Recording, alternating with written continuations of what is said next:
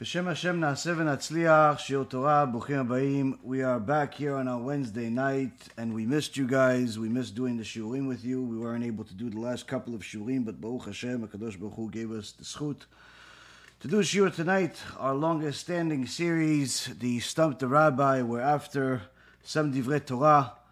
B'ezrat Hashem, you guys will then ask some questions, and HaKadosh Baruch Hu, B'ezrat Hashem, will give us some answers.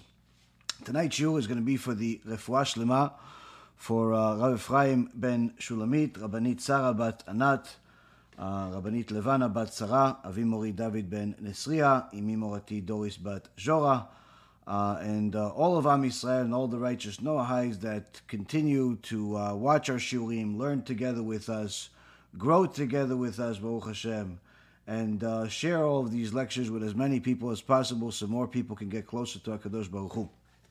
So we have Parashat TETZAVEH, of course, many different technical difficulties, but we'll do our best to, B'ezrat Hashem, work through them. But to give you guys some brief updates, because there's a lot of material, Baruch Hashem, and we're running behind already.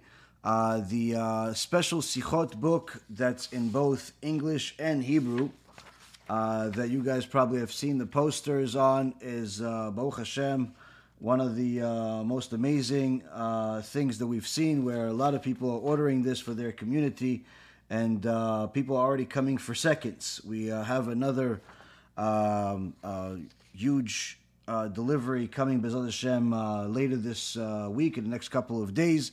But I believe everything that we've ordered is already gone and spoken for, and we already have to place the next order for the next batch. So B'ezrat Hashem, many of you will be getting the books next week, and those of you that order today will probably get it within the next couple of weeks. But order fast, because we're quickly running out, Baruch Hashem.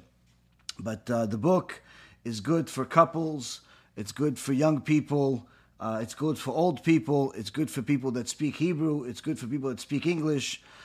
In so many words, it's good for the Jewish world, because it puts a very beautiful perspective, written by Rabbi Ephraim, our own very dear Rabbi Ephraim Kachlon, and his Rabbanit Sarah, and puts things in a very simple terms, and really just beautiful language to give you some chizuk throughout the week, throughout your life, and throughout the holidays, B'ezrat Hashem, as we have a very happy holiday coming up next month. But there's a small version of it, and really in the next couple of days, which is Purim Katan. But this book, you can get a box of 20 for free, and this is only for delivery in the United States. I know some of you have asked for delivery for different countries, unless you're willing to pay for the shipping, which is very expensive. This is only for US. We have actually some in Israel, so it's also in Israel. But other countries, we simply cannot afford to pay all of the delivery charges for all over the world. Already the books themselves, 20 books, already cost a few $100s. There's just so much that we can do, Baruch Hashem. But if you're willing to contribute, then certainly we'd be happy to do it. People that have asked me about, shipping these to different parts of Europe and other places, and I told them they have to pay the shipping. They said, "Sure, why not? What is it, $20?" Like, no, it's usually a few $100s. It's not cheap because it's heavy, and then they don't want it bad enough in some cases. In other cases, they do. So whoever wants it, whoever's able to do it, by all means, we're happy to help. Also, for those of you that can't give them out because you're busy, because you got a lot going on, you can still contribute by going to that same website, the kiruvstore.org, KIRUVSTORE. .org, and you could simply donate, as much as your heart allows, B'ezrat Hashem. So that's certainly a way that you can contribute. Last but not least, remember, we have the Tikkun Shovavim. Tikkun Shovavim is an auspicious time where HaKadosh Baruch Hu opens up the gates of heaven, and those of us that take the initiative not only to do tshuva for immorality of the past, whether it be wasting seed or adultery or promiscuity or LGBTQ or whatever it is that a person has falling into, and they want to fix it. You first start with the tshuva, which we've discussed many times. But of course, if somebody wants to do a tikkun, this is the time to do it. You can go to our site tikkunhabrit.live, TIKKUNHABRIT.LIVE, and you could do your tikkun. This is the last week, meaning we only have a few more days before the end of the zman of what's called Shovavim, where HaKadosh Baruch Hu says to us, Shuvu Shovavim, come back, wayward children. This is the time to do it. Some of you have taken this extremely seriously and have made some very big tikkunim, Baruch Hashem, for everybody in their own relative to them. Others, really don't think it's a big deal. They think that Hashem is simply going to forget, the sin somehow just because you're keeping Shabbat or you're learning Torah or you are just a decent person that doesn't kill people, and you think that Hashem just is going to eliminate it somehow. So that's why I highly recommend for people to watch the Tikkun Habrit film that we have, because that puts things into perspective. And also for those of you that are avid watchers of our shiurim and films and so on, I'm sure that you are very excited if you haven't already watched the new film that we released last night, only a 10-minute film, but it was about some extraordinary proofs about reincarnation according to the Holy Jewish Torah. And not only talking about the parts of the Torah, but actually showing some extraordinary real-life examples that, it's just simply mind-boggling how beautiful and true the Torah is. So, with all of that being said, anyone that wants to do a tikkun, like I said, go to tikkunhabrit.live. If you're having trouble donating over there, you could donate on one of our other websites, the Bezrat Hashem website, on the app. You could send a check, whatever is easy for you, that's fine. And anyone that wants to get some free books, USBs, all that other stuff that we give out for free, which is pretty much everything, you can go to the kiruvstore.org. So for those of you that sometimes ask, what do you do with the Tikkun Habrit money? Kiruv Store. That Kiruv Store, all the free USBs of Tikkun Habrit, which each one cost a ton of money. Each box, that we send to people is literally hundreds and hundreds of dollars. That's where it goes. You're, in essence, each one of you that's donating is helping another person that's going to be distributing. It's one hand washes the other. So this is the beautiful thing that we have here at Bezrat Hashem. So with that being said, we have Baruch Hashem Parashat TETZAVEH. Parashat TETZAVEH really tells us about the Am Yisrael in ancient history, just a few thousand years ago. Am Yisrael is in a desert, and HaKadosh Baruch Hu is having Moshe Rabbeinu tell Am Yisrael the different steps to prepare for the Mishkan, and one of those steps that we begin the parasha with is the different garments of the Kohen Gadol, which are 8 different garments. The garments of the regular Kohen, or called Kohen Ediot, and they have 4 garments. The different korbanot, the oil. So a lot of interesting things, and of course, this is a lot of beautiful things that are happening in Torah. But if you are like me and you always want to learn from the Torah, not just what happened 3,300 years ago or any other time that we have throughout our history, but you actually want to know what can you do about it today. Especially if you're not a Kohen, we don't have a Bet HaMikdash, unfortunately, not yet. And quite frankly, you're not really sure what is the point of remembering the different names of these clothings of the Kohen or of these korbanot.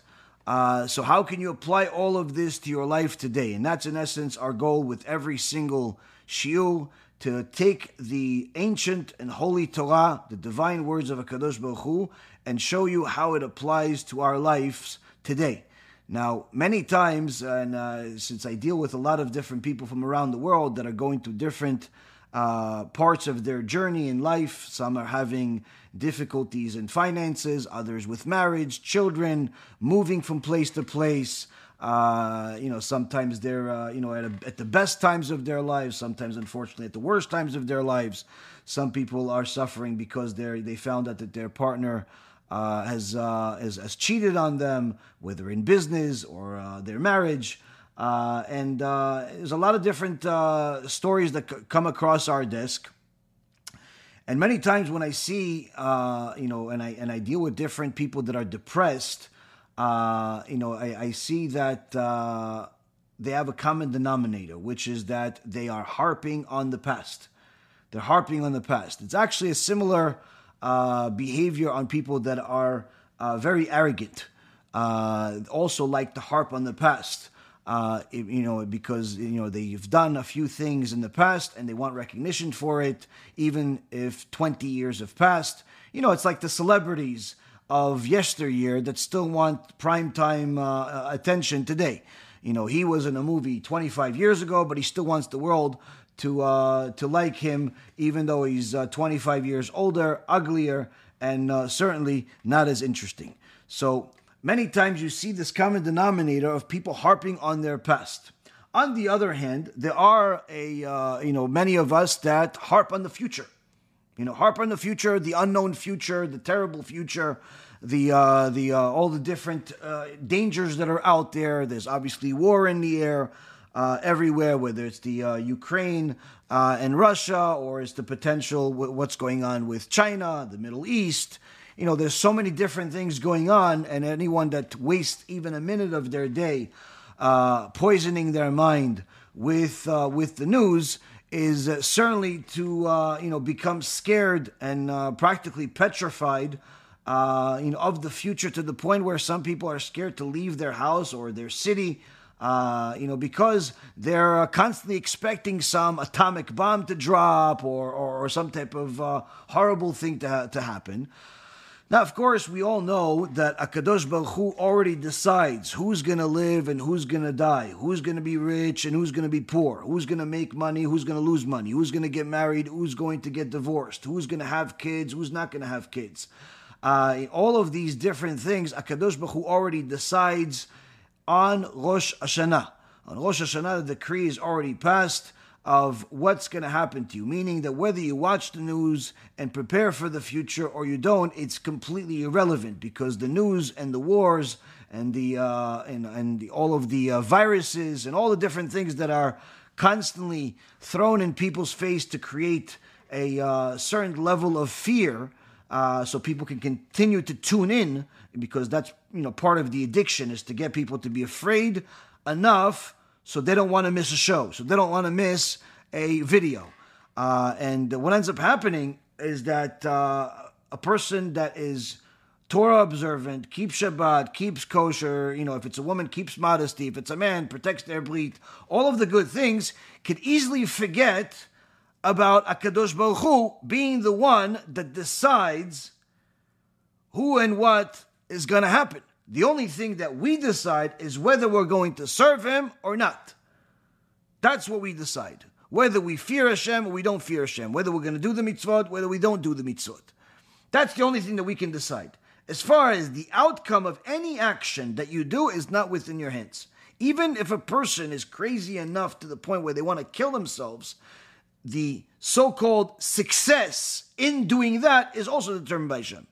As we saw several times with a first-hand experience with people that we knew that tried to kill themselves, and Hashem simply decided no. And in other cases, unfortunately, Hashem decided yes.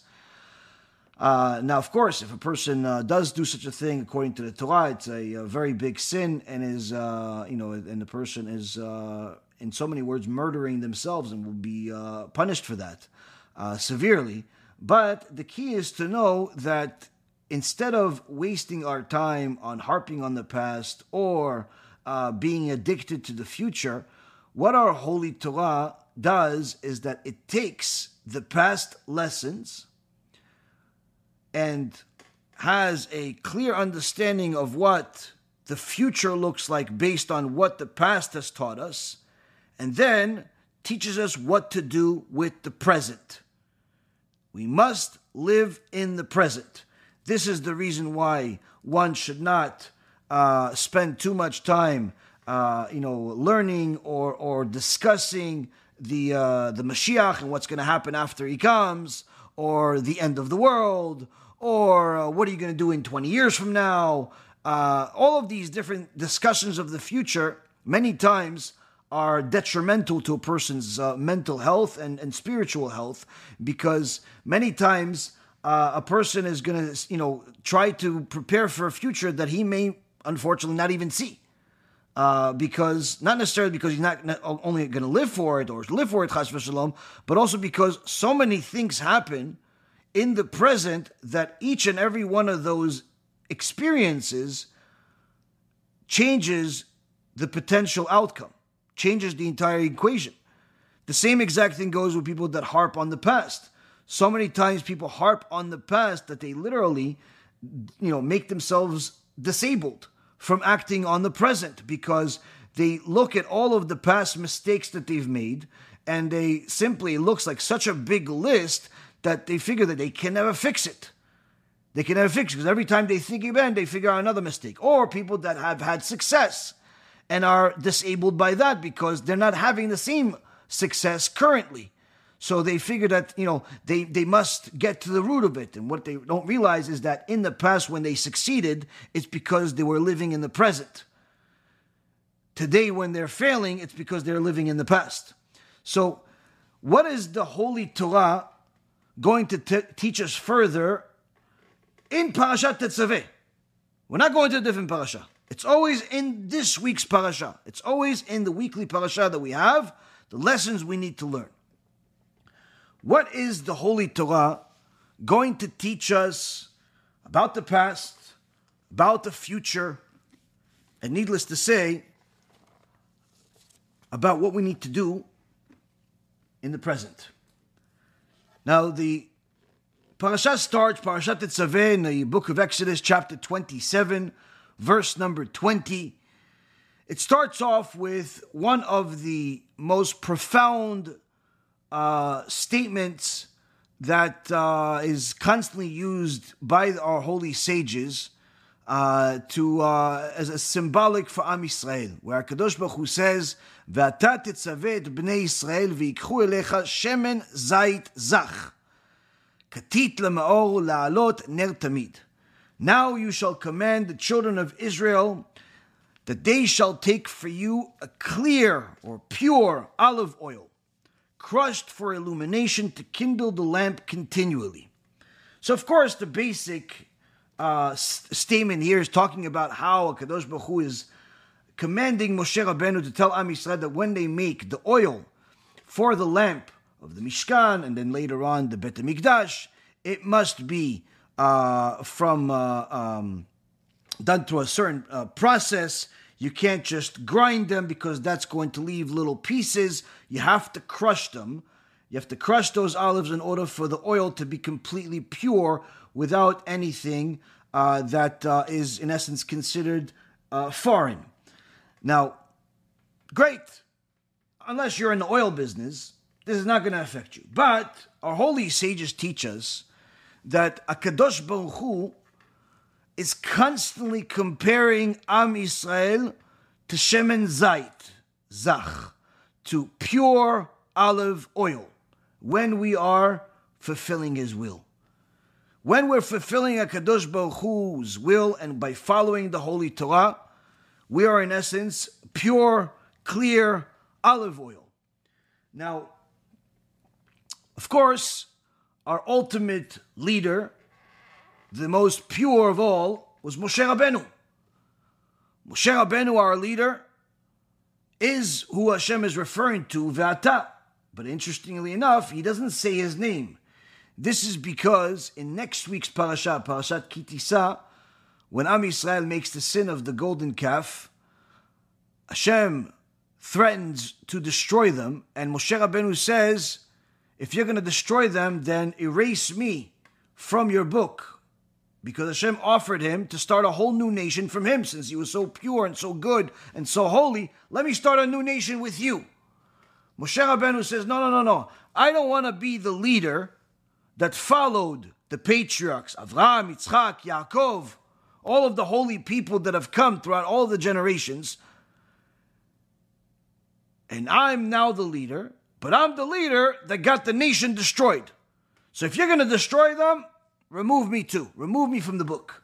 Now, of course, the Gemara teaches us that a righteous person, when they curse someone, even if it's unintentionally, Hashem fulfills it.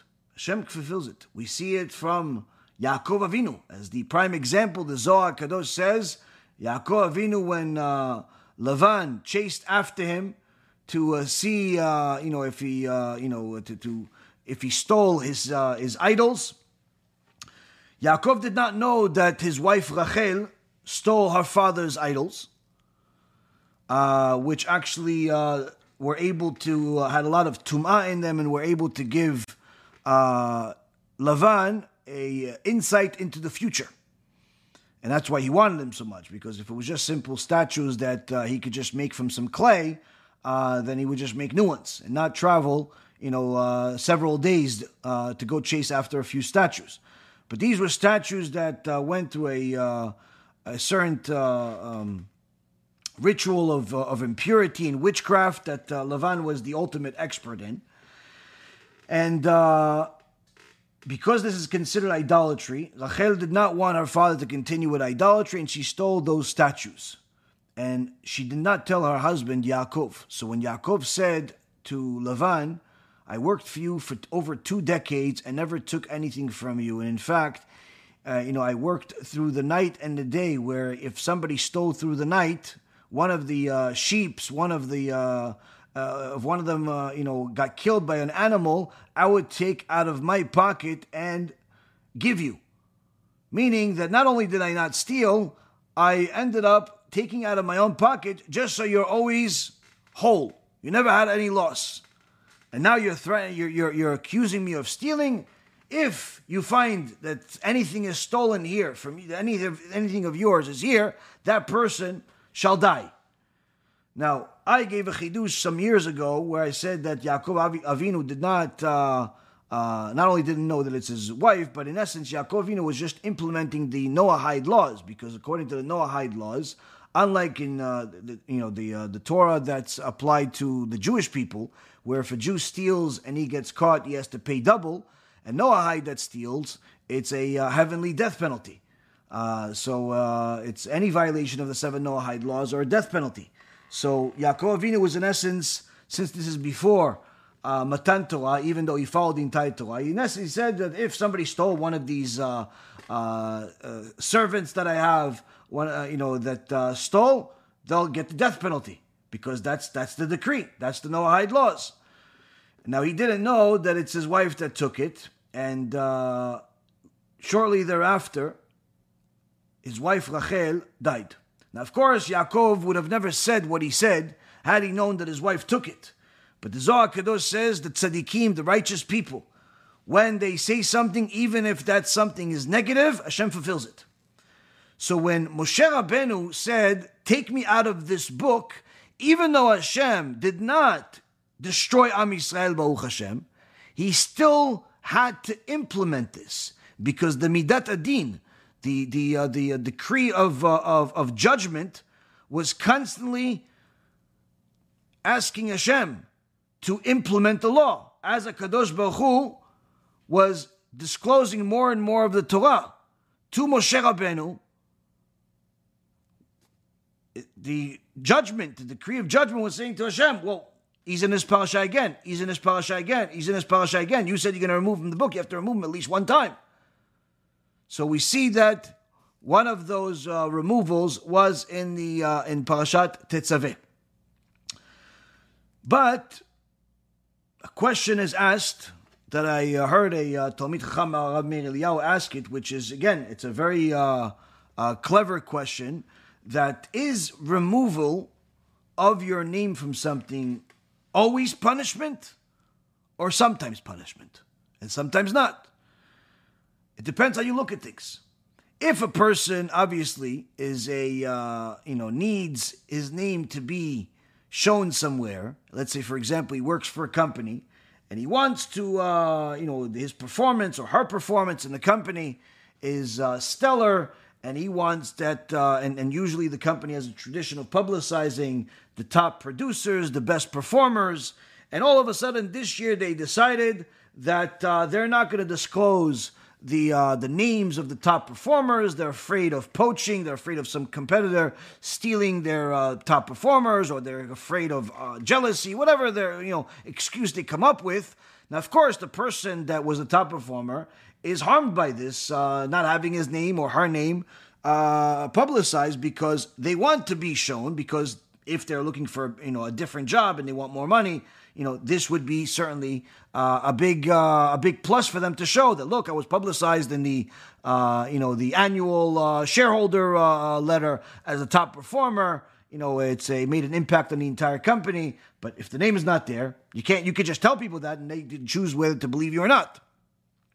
So, of course, in that particular case, it's a punishment. On the other hand, if somebody decides to donate a large amount of money to Be'ezrat Hashem organization, and in order to help us bring Am Yisrael closer to HaKadosh Baruch Hu, in order to help us help more people that want to convert to Judaism, like one of our dear Talmidot just completed her conversion, Baruch Hashem, just this week, Baruch Hashem, after a lot of effort and sacrifices, big mazal tov, that she completed the conversion. And in fact, this was one that we had a very high level of involvement in. We actually had another one that converted in Israel just yesterday as well. And Baruch Hashem, a few different people converted. But the point is that you have a person that wants to help us continue helping people that want to convert to Judaism, continue helping people that want to do tshuva, that are Jews, want to do tshuva, continue helping people simply serve Hashem. And that person that donated that money for us to share the books for free, and the USBs for free, and all the lectures for free, and everything that we do for free, and decides, you know what? I don't want the world to know that I donated. Like when I donate to the synagogue or I donate to other things, I actually want this donation to simply be anonymous. Now, of course, they could still put their name on the receipt for tax purposes, but they're not going to tell the whole world about their donation. They're not going to make a public announcement about it, shared on everybody's email box. Them, making their donation in essence relatively anonymous or completely anonymous is not only not a punishment, but it's the highest gift that they can give themselves, because there are levels of tzedakah. And the highest level of tzedakah is when you are giving, but you don't know who the end receiver is. So, for example, when somebody donates to our kollel, or somebody donates to one of our campaigns to feed the poor people, you don't actually know the exact person that's receiving it. And the person that's receiving it doesn't know exactly where this meal came from, or this whatever they got came from. They know it came from our organization, but they don't necessarily know who's the one that's behind it. That's the highest level of tzedakah. The donor doesn't know who the receiver is, and the receiver doesn't know who the donor is. That's the highest level of tzedakah. So when somebody keeps that anonymity to the point where pretty much the only one that knows is just the receipt that you have that you can report for tax purposes, it's an extraordinary benefit. It's an extraordinary gift. Now, of course, even if you publicize it, it's not necessarily a sin, unless you're publicizing it for the sake of getting honor because you donated. So sometimes it's actually good for a person to publicize that he's donating or she's donating, because they're doing it for the sake of encouraging other people to donate. They have friends and they want their friends to donate, so they tell them, listen, I also donated. And what ends up happening actually is that even though they're losing some of the merit of anonymity by publicizing their donation, they'll gain a lot more from encouraging other people to donate than what their anonymity was actually worth. And that's why Rabbi Shimon Bar Yochai says, Gadol ha'ma'aseh min ha'oseh. Its greater merit is given to the one that enables others to do good than the one that actually does good. Meaning the one that encourages other people to donate to Be'ezrat Hashem will actually get even more merits than the person that actually donates. If you convince your uncle, your dad, your friend, your partner, your boss to donate money to our organization, even if you donate exactly the same amount, you'll actually get even a bigger merit, a bigger reward for the donation that they made. You still get a merit for yours, but even more for his, because you encouraged others. Now, of course, this does not necessarily absolve a person from the responsibility of doing what they need to do for themselves, but the point being is that HaKadosh Baruch Hu is the ultimate fair judge, ultimate righteous judge, and he's always looking to give us more and more merits. So on one end, we saw that the removal of a name can be painful and can be a punishment, and on another end, it can be a reward. It can be profitable, I should say. Now, Moshe Rabbeinu's name was removed, and at the surface of it, it looks like it was a punishment. But the truth is that Moshe Rabbeinu's name of how it usually appears in the Torah was removed, but the name that doesn't usually appear in the Torah was placed. Chachamim teach us that the Moshe, if you spell out the letters of the name Moshe, meaning the Mem is spelled, if you spell the letter Mem, like as if, for example, in English, if you want to spell the letter B, then you would write B-E-E or B-E. If you want to spell the letter S, then it's E-S. So here, if you spell the letters of the name Moshe, which is Mem is Mem, Shin is Shin Yud Nun, and Hey is Hey Aleph, and you use the value of the letters that are added, in essence, to the name, you'll get a total Gematria value of 101, which is the exact number of verses that are in this parasha. In so many words, Moshe Rabbeinu's name is the parasha itself. So we see on one end, Hashem had to implement a decree by not having Moshe Rabbeinu's name appear in the parasha, but his dear love for Moshe Rabbeinu, HaKadosh Baruch Hu's love for Moshe Rabbeinu, obviously had to have it in another way, hide it in another way. Now, the examples of this we have in our history in different places where the Gemara says, at the time where Rabban Gamliel was the Nasi. Nasi was, in essence, the prince, was considered, in essence, the leader of Am Yisrael. And he was the Nasi. And the yeshiva, had many Talmidim. The Av Bedin was Rabbi Natan. The Gdol Ador was Rabbi Meir Baranes. And they all came, to the Bet Midrash every day. And Rabbi Meir and Rabbi Natan were very, very close. And they saw that Rabban Gamliel is doing certain things they didn't like, where he was a little bit too strict with certain things. And in essence, they kept their eye on him. And one day when Rabban Gamliel saw that when he walks into the room, everybody rises like they're supposed to. But then when Rabbi Natan walks in, everybody rises again. And then when Rabbi Meir walks in, everybody rises again. He saw this as a minimization of the honor of the Torah for the position of Nasi. So he said, from now on, you don't rise for, you only rise for the Nasi. Now, Rabbi Meir and Rabbi Natan thought this is maybe, foul play here. They didn't like it. And they said, you know what? We got to get him out of this position. Got to get him out of this position.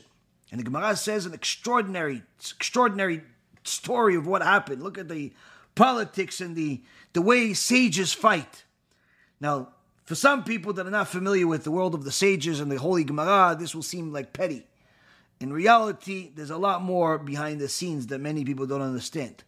Honor of the Torah, honor of the Chachamim, how to learn, who to learn from. There's a lot more details. But the point is that Rabbi Natan and Rabbi Meir didn't like this final move that Rabban Gamliel did. And they said, you know what?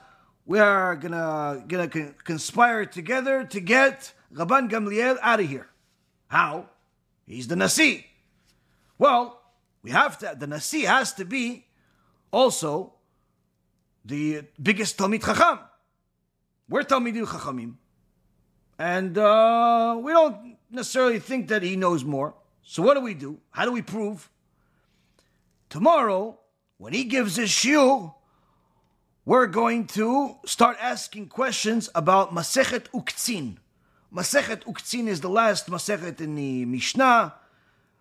Few people study it. It's a very difficult subject. Plus, it's not something that's practiced on a day-to-day basis like many other laws, similar to our weekly parasha. Our weekly parasha, Parashat TETZAVEH, we're talking about the Bigdei Kohanim, the garments of the Kohen, all of the different 8 garments for the Kohen Gadol, the garments for the Kohen Idiot. Then we're talking about the different parts of the Mishkan. None of this stuff anybody could apply today. So why do we study it? We'll get to that answer. But the Chachamim was saying, tomorrow we're going to ask him questions about Masechet Uktzin in front of everyone. And everyone's going to see that he doesn't know Masechet Uktzin. Now one of the Chachamim, one of the students, heard this. He said, what? They're tzaddikim, he's a tzaddik. But we have a clear Torah that tells us you can never embarrass another Jew in public. If they're going to ask him questions about Masechet Uktzin, and he's not prepared, he's going to be publicly ashamed. And we know from Tamar, the wife of Yehuda, one of the sons of Yaakov, that it's better to jump into a burning fire than to ever embarrass anybody in public, unless it's you have a permission to embarrass them according to the Torah.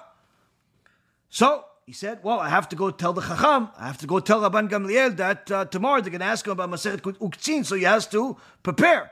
But then, how could I go tell him? Then it's going to be embarrassing for him by me. Why?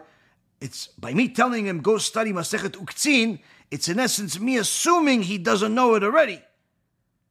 So that's going to be embarrassing. Maybe not in public, but in front of me I'll be embarrassed. So what do? So what did he do? He decided to go and to the house of Rabban Gamliel, stand outside of his window of where he usually studies, and he himself started studying Masechet Uktzin out loud. Now Rabban Gamliel is studying his Holy Torah, and he's hearing the Chacham outside of his window studying Masechet Uktzin. And the nature of the Chachamim, of the sages, was to always know that everything that happens in your life is constantly HaKadosh Baruch Hu talking to you. Constantly HaKadosh Baruch Hu talking to you. You missed an appointment, HaKadosh Baruch Hu's talking to you. He's giving you a message that it was better for you not to go to the appointment. You got sick, HaKadosh Baruch Hu's talking to you. He's telling you in essence that you had to fix something. So HaKadosh Baruch Hu replaced that thing that you had with sickness. Anything that happens in your life, you made money, you lost money, you got an appointment, you got a customer, you lost a customer, whatever it is that happens in our life, it's always HaKadosh Baruch Hu talking to us. And Rabban Gamliel, it's now night, and he hears a Chacham outside of his house studying Masechet Uktzin. He's like, Hashem is talking to me. Apparently Hashem wants me to study Masechet Uktzin. So he starts going over every Mishnah in Masechet Uktzin, with all of the developments, the commentaries, the midrashim, the Tosfot, everything. And obviously, these things didn't exist yet written, but everything, all the knowledge was already there from the time of Mount Sinai. And the whole night, Rabban Gamliel is studying Masechet Uktzin because he took this as a divine intervention where HaKadosh Baruch Hu was telling him he has to learn this.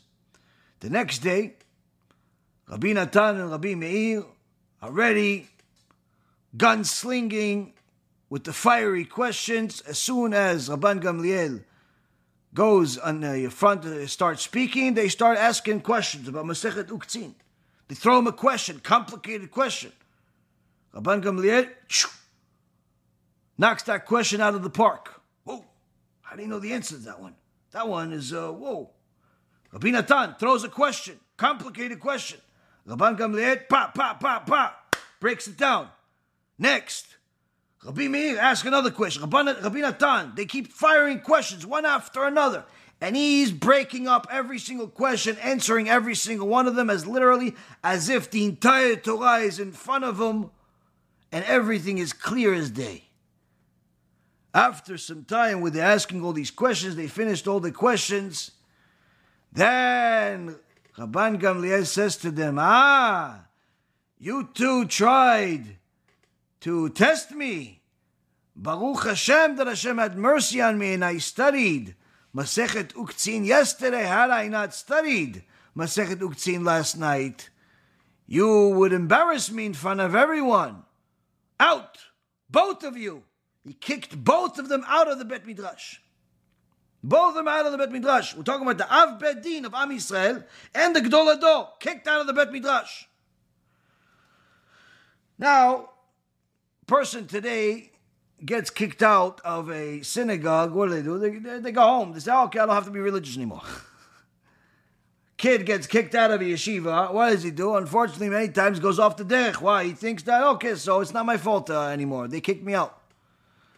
Chachamim that love the Torah know whether they kicked us out or they don't kick us out, we have to learn Torah. So what does Rabbi Meir, Rabbi Natan do? They have to learn Torah. But where are we going to learn? Go home? No. This is where the Torah is. What are we going to do? We're going to stand outside the window. We're going to hear. We're going to hear talking from outside. We're going to hear the rest of the shiur of Rabban Gamliel. He's Gdol Ador. We have to listen to his Torah. So they're listening to his Torah. But of course, these are Chachamim. These are the greatest Chachamim of Am Yisrael. And we have questions. So he said something. They take a piece of paper of some kind and they write a question. They make it into a little airplane and throw it to the window.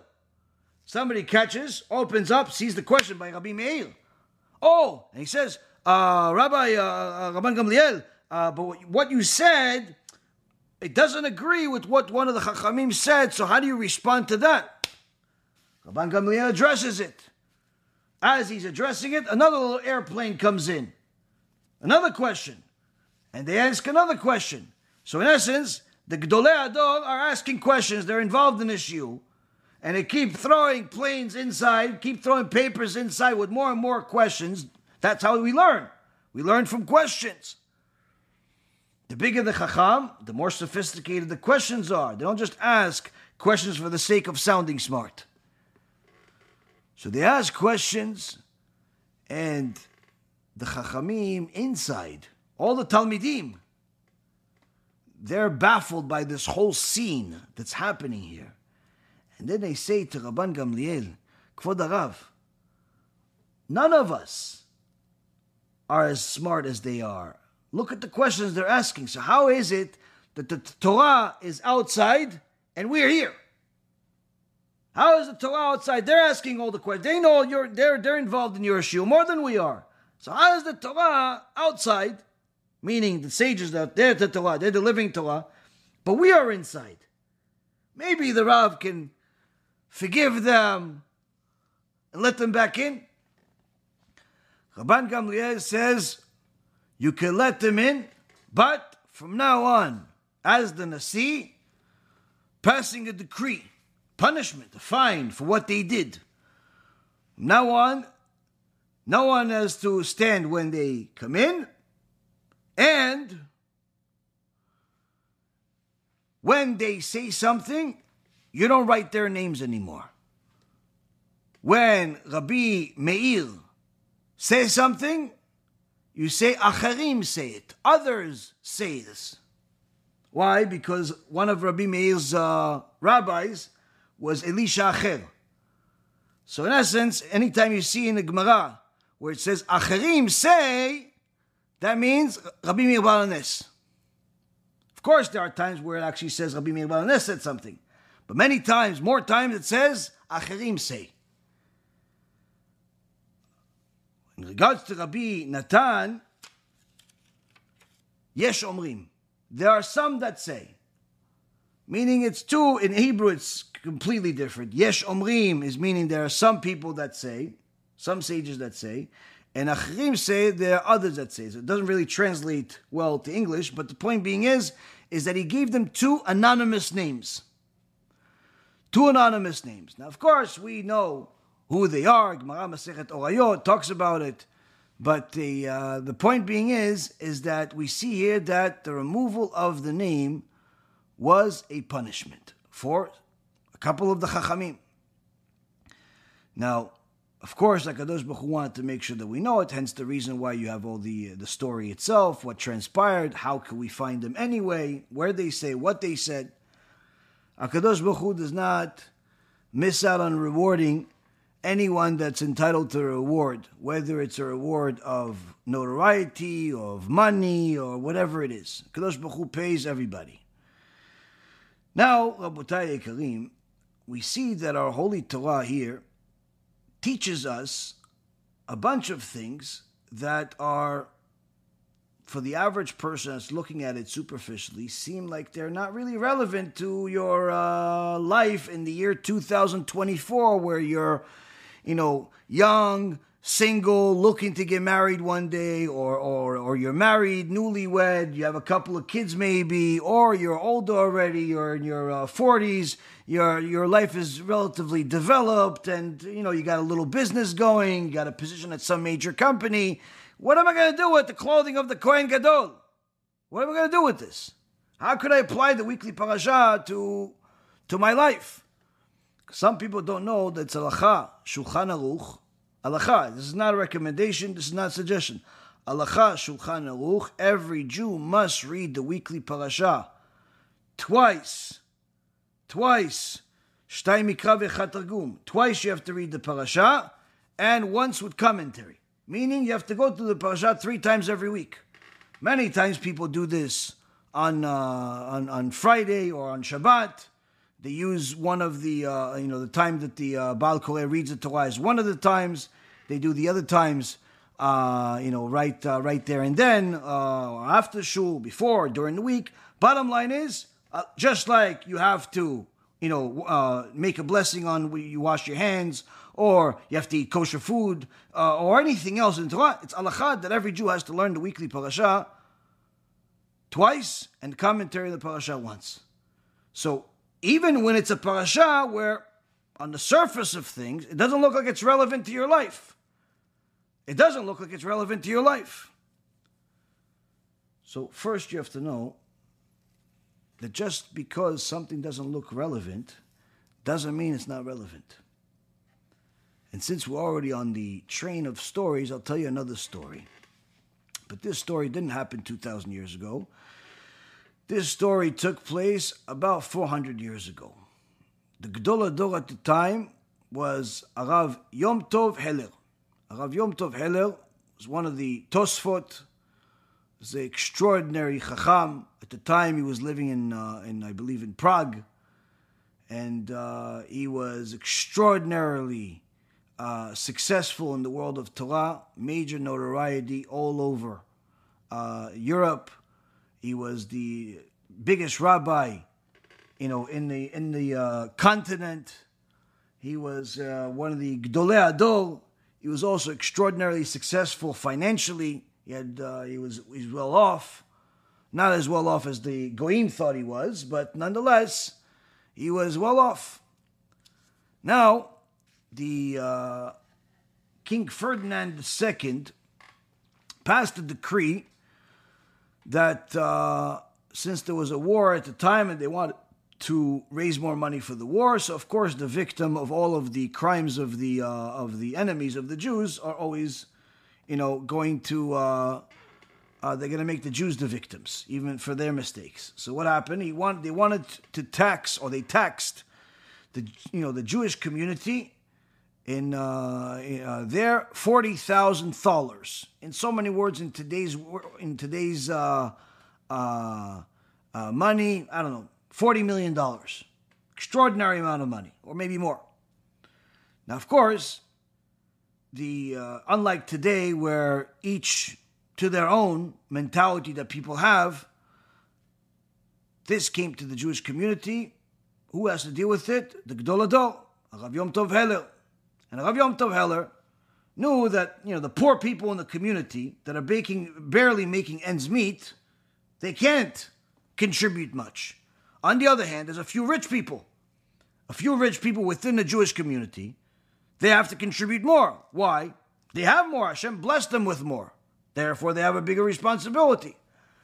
So he ruled that the wealthier people in the community have to contribute a large chunk of this $40,000 that was due to the government. Now you would think, okay, these are all religious people, keep Shabbat, keep the holidays, give tzedakah. The biggest rabbi in the world, chief rabbi, told you this is what you have to do. You do it. Well, it didn't work out so well. Why? Shortly after he told them this, they didn't really like it. And they asked for others to get involved. There was a meeting over it. They reevaluated the whole thing and confirmed that what the rabbi said was fair. According to the Torah, it was 100% fair. Well, before they ever gave the money, all of a sudden, as Rav Yom Tov Heller is studying his Holy Torah, he gets a knock on the door. It's one of the messengers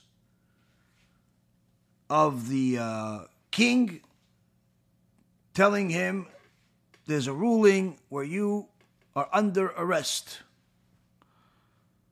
and you have to come to the castle. You have to come to the court.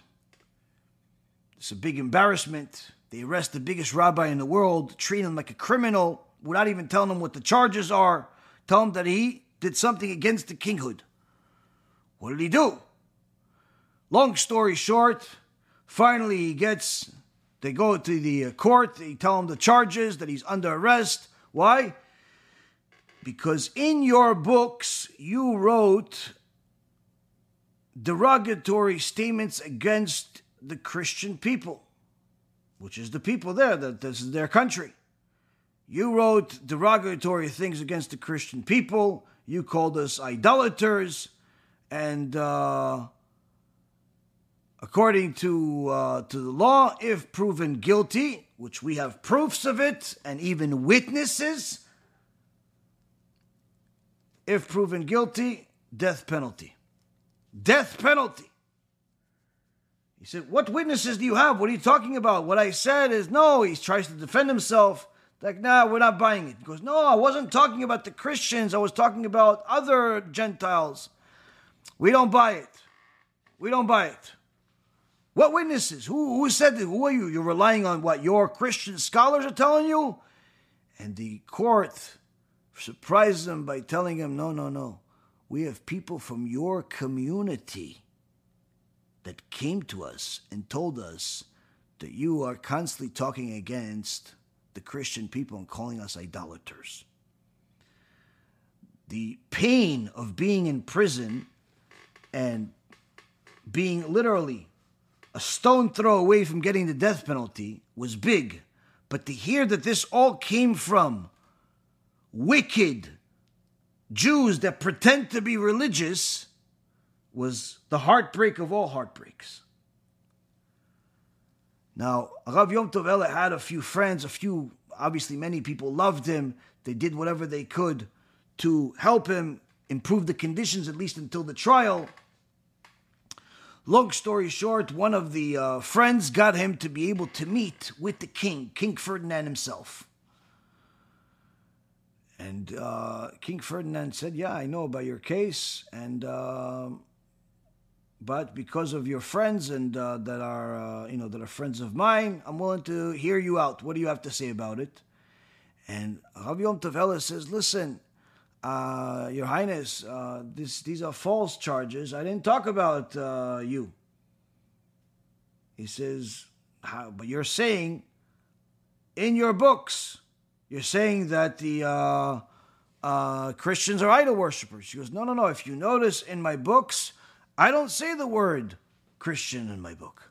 I say the word akum. And akum, Your Highness, means people that are worshiping foreign gods that are that are Gentiles that are foreign, that are worshiping other gods. It's not necessarily the Christians.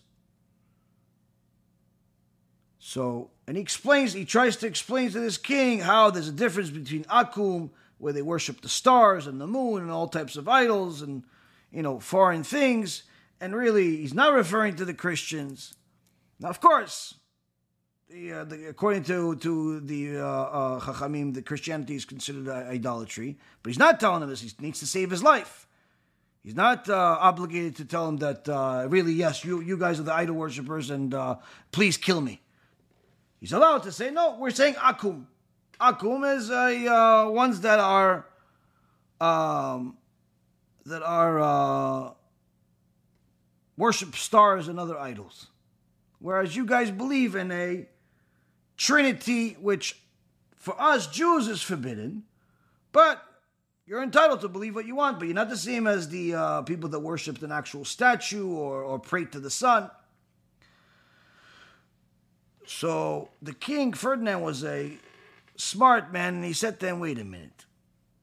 How many of these akums, are in Prague? He said, not many. When was the last time you saw one? He says, Your Highness, I never saw one.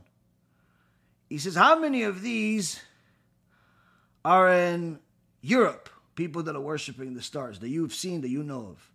He says, Your Highness, I don't know of any. He says, so how do you expect me to believe that you wrote in multiple books, multiple times, about these idol worshippers that don't exist, and it's not really referring to us? Why would you ever write about something that doesn't exist? And the genius Rav Yom Tov Heller says to the king, that literally has his life in his hands, if you will, the flesh and blood, allowed to kill him, says to him, Your Highness, you believe in our Holy Torah. You believe in the Old Testament. Yes. He says, you know that in the Old Testament, we have Parashat TETZAVEH. We have Parashat talks about the clothing of the Kohen Gadol. We have Parashat talks about the Beit HaMikdash. We have Parashat talks about all of the sacrifices. And you know that us Jews, we study those laws day in and day out. Every single day we study this. Even though our Beit HaMikdash was destroyed, even though we don't have a Kohen Gadol, even though in essence you can't really implement all of these laws to our lives today, but yet we still study them because we believe these are the words of the living God. This is what our Torah is not about just what can I do today, but rather we learn the entire body of the divine words of HaKadosh Baruch Hu, because all the words of HaKadosh Baruch Hu, and all of it needs to be studied. The things that are clearly something that you could apply to your life today, and the things that are not necessarily something you could apply to your life today, all of it must be studied. This, Rabotai Yekarim, is what saved his life. Even though the argument against him came from within the Jewish community that nearly killed him, Rav Yom Tov Heller had the Siyata Dishmaya to, in essence, show one example of why HaKadosh Baruch Hu had us study some of these things that may at first look like they are not relevant. Now, furthermore, the Admor Mitzantz, the Klosenberger Rebbe, he paskind a chidush, or at least it looked like a chidush, that Islam is idol worship. Islam is idol worship. Now, everyone is familiar with the psak of the Rambam that Christianity and Catholicism is idol worship, but Islam is not idol worship. So when people saw at first time what the Klosenberger Rebbe said and he was an extraordinary chacham. We're not talking about just talking about one of the Gdolei Ador, one of the giants, one of the literally the forefathers of our Torah in the world today in the last generation. Despite having his entire family murdered, 11 kids murdered in the Holocaust, he built an empire of Torah after the Holocaust. Despite literally surviving each day in the concentration camp by pure miracle, this did not discourage him or slow him down from building an empire of Torah over the next several decades. So we're talking about an extraordinary chacham that kept kosher even in the Holocaust. And he says that Islam is idol worship. Some people look at it, well, okay, it's a big chidush, but the Rambam says otherwise. Interestingly enough, the Rogatchover Gaon, who preceded the Admor Mitzans slightly, he also says that Islam is idol worship. But since he was an expert beyond the norm of the Rambam, because all he studied was the Rambam and Gemara, they asked him, how can you paskin against your rabbi? How can you paskin against the Rambam? The Rambam says that the Islam is not idol worship. The Rogatchover Gaon gives a genius response that's applicable to everything we're saying. And he says, no, you're not understanding. Of course the Rambam is not going to say that Islam is actually idol worship. He lives in their country. If he would have said it, they would have killed him. So what benefit is it to him or to the Jewish world for him to die because he proved the point that they're idol worshippers? So he's going to say they're not idol worshippers, but really they're idol worshippers. They pray to all types of things that are, from the perspective of Judaism, considered idolatry. But he's not going to write it. Same thing like 400 years after him, Rav Yom Tov Heller, where in this literally life or death hearing, he said, no, the idol worship of the Akum, it's not Christianity, it's somebody else, it's these other people that lived thousands of years ago. So sometimes you have certain things in the Torah censored, not because of this is the bottom line, but rather because there was life risk. So they had to say certain things in order to not disclose the truth to the Gentiles. This is also one of the reasons why HaKadosh Baruch Hu did not have the oral Torah given to us in written form on day one. It was thousands of years later before it became into written form. And even after it became into written form, it still requires an enormous amount of study and masoret and tradition that's passed from generation to generation to actually understand the oral Torah. Why? Because there are many details within the oral Torah that the non-Jewish world will simply not understand because they are only looking at things from their perspective, not from the Jewish perspective, the Torah perspective, God's perspective. They're looking at things from their perspective. It's like when people look at the Gemara and they look at certain statements in the Gemara and they immediately say, oh, look, how are they allowing something like this? Or how are they forbidding something like this? All types of, obviously, ways that people like to make Judaism look bad. They usually highlight one specific statement that's, obviously, they don't have the ability and the tools to understand. But the point being is that we see from here that just one, example of how something like a parasha that we have right now that seems like it's not relevant literally saved the life of the Gedol Adol. Saved the life of Gedol Adol. On the other hand, we also see of how another giant Chacham told us, yes, this is the reason why this Gedol, why the Rambam said this. It wasn't because that was really the bottom line. He depended on our wisdom to know what's the truth. But he had to say something in order to save his life. Now, lastly, Rabotai, what else can we see from this parasha? What else can we see from this parasha that we can apply to our life, aside from everything we just learned? HaKadosh Baruch Hu said that Am Yisrael, when we are fulfilling the will of HaKadosh Baruch Hu, we are like the Shemen Zayit Zach. We are like the pure olive oil. What does it mean, pure olive oil? Pure olive oil means that we are pure. We're pure in our behavior.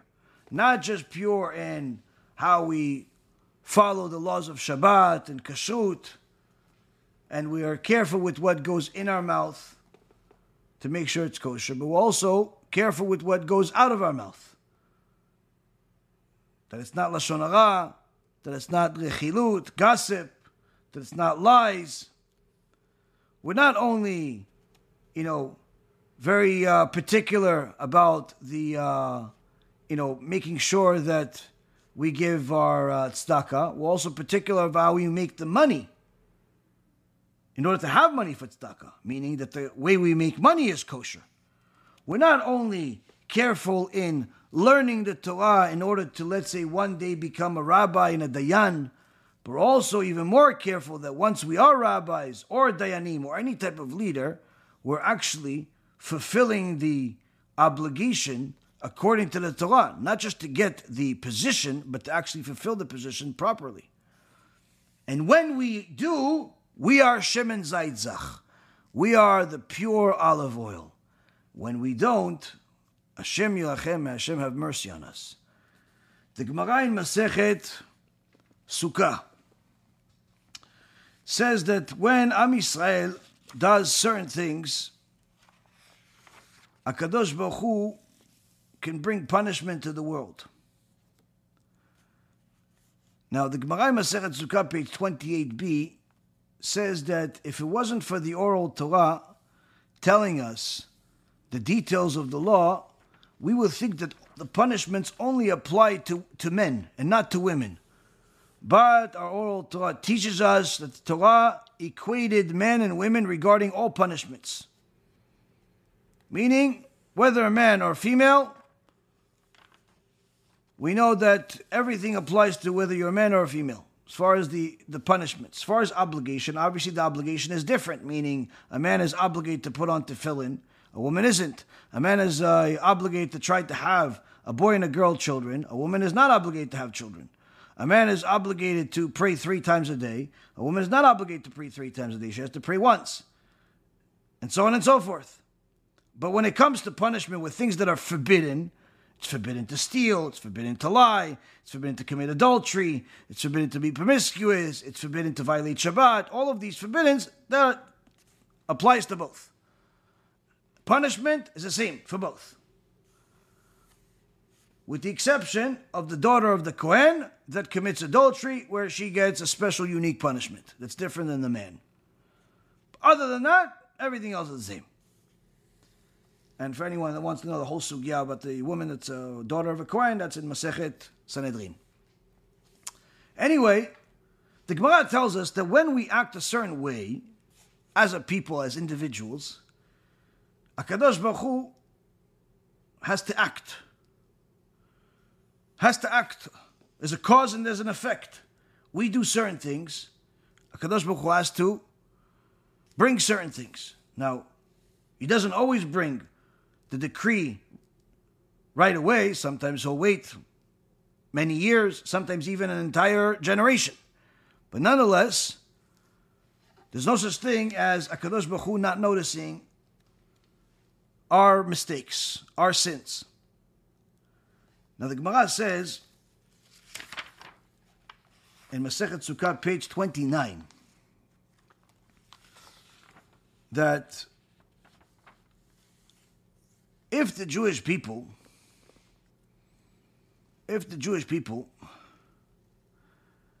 have not enough respect for the sages, for the Chachamim, when one of them dies, they don't eulogize him properly, that could bring punishment to an entire community, chas v'shalom. If there is a woman that is engaged, a Jewish woman that's engaged, and Shem Yilachem, somebody rapes her, and no one helps her, the entire community can get punished for this. entire nation can be punished for this one single event of what happened to this woman. If somebody decides that the laws of the Torah are not applicable to them and they decide to be LGBTQ, and act on it, not just think it, the entire community, Hashem Yachem, can be punished for this.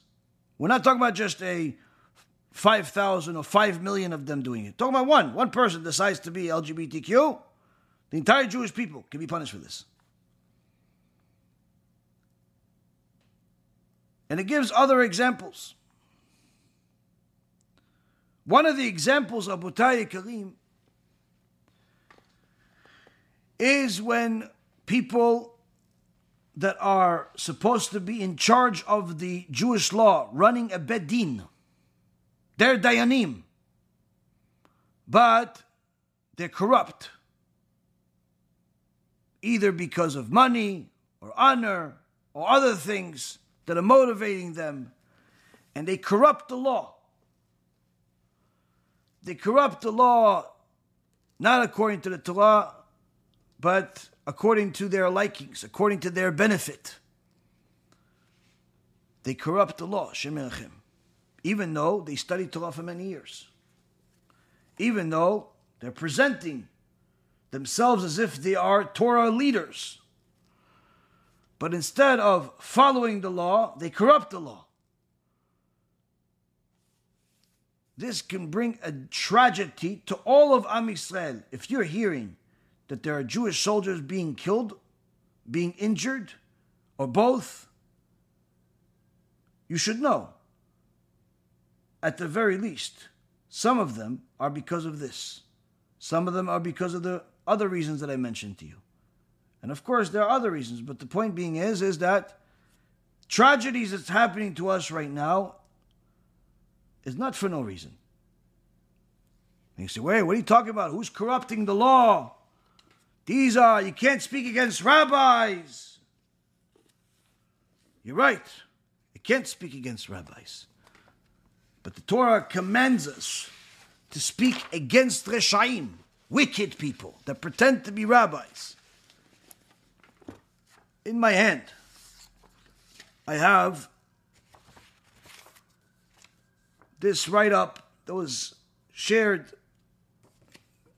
with me, different chachamim, of a tragedy that's happening in the Jewish community, where these couple of jokesters that are unfortunately in a position of power as dayanim, apparently they want to change the Torah. So they had a young man that is from Lakewood and known, confirmed as a Kohen. His father's a Kohen. His grandfather's a Kohen.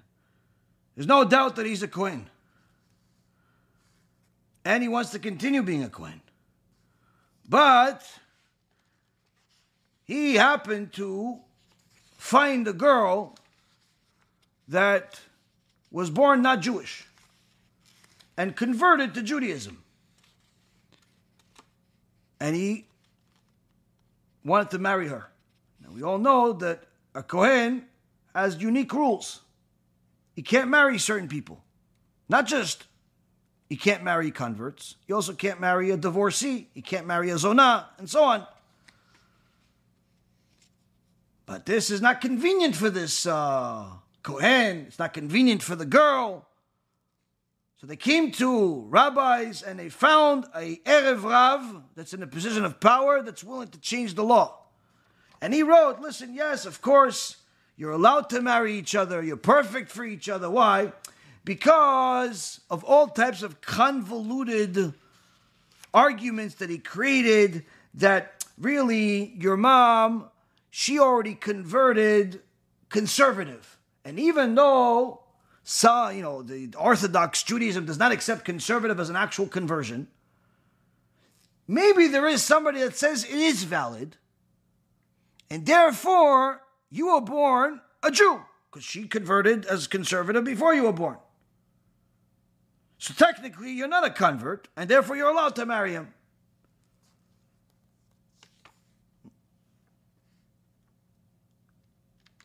Now, on the other hand, he says he's a Kohen. His father's a Kohen. It's all great. But we know that he had some relative in his lineage that wasn't religious. So therefore, we don't consider that his keuna really is 100% keuna. Completely new fabrication. Nobody's ever said such a thing. Whether you're religious or not religious, you're Kohen. In so many words, this corruption happened, and a few rabbis that found out about it, obviously a screaming foul. This is a forbidden marriage. The two that are married are now, he can no longer be considered a Kohen. Their children, whatever children they have, are considered halal. And of course, the arguments that this rabbi brought were complete lies and fabrications. Number one, to say that the conservative conversion is valid, no one in their right mind in the Jewish world would ever accept. And furthermore, even if you wanted to say that there's somebody that would accept it, it still wouldn't accept their conversion. Why? Because the mother was converted by two men and a woman. Two men and a woman. And the Shulchan Aruch says that a woman cannot be a dayan. Furthermore, the whole argument about the distant relative not being a Kohen and so on, even if you wanted to use that argument, that's assuming that the guy today doesn't want to be a Kohen anymore. But he wants to be a Kohen. He wants to give be part of the blessing. In so many words, this group of rabbis are screaming foul of this distortion, this corruption of the law for the sake of reputation, money, whatever reason. Point I'm trying to make to you, Rabotai, is that corruption of the law sometimes happens, and the vast majority of the Jewish world doesn't even know it's happening. Now, to say that there's corruption in the secular world is a waste of time. Why? Because every day there's corruption. It's standard there. We're talking about the Jewish world where it's not expected, because we're expected to be the Shemen Zayit Zach. We're expected to be the pure oil, olive oil. So when you have a dayan corrupting the law in such a horrible way, of course, the ones that know about it are screaming foul over you. What are you doing? You're changing the Torah. Rasha Merusha that you are. Now, this is unfortunately not the first time. A few years ago, there was a story publicized where there was a convert that came before the Beit Din and said that they want to convert. They came in front of the Beit Din, and Beit Din converted them. But then later on, when they moved country, they wanted to get married, but they didn't accept their conversion. And the Ashkenazi Beit Din said, no, you have to convert again. You have to convert again. So they converted again. Shortly thereafter, they met a Kohen. And they wanted to get married, but we know that a Kohen is not allowed to marry a Kohen. A Kohen is not allowed to marry a convert. So they started arguing, but maybe we're not really converts, because really the mom is the one, the parents that converted, already in Morocco.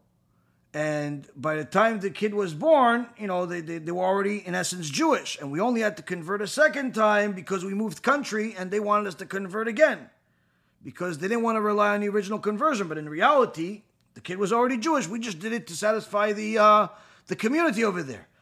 So the kid is already Jewish, and if the kid's already Jewish, then we can get married. She can marry the Kohen.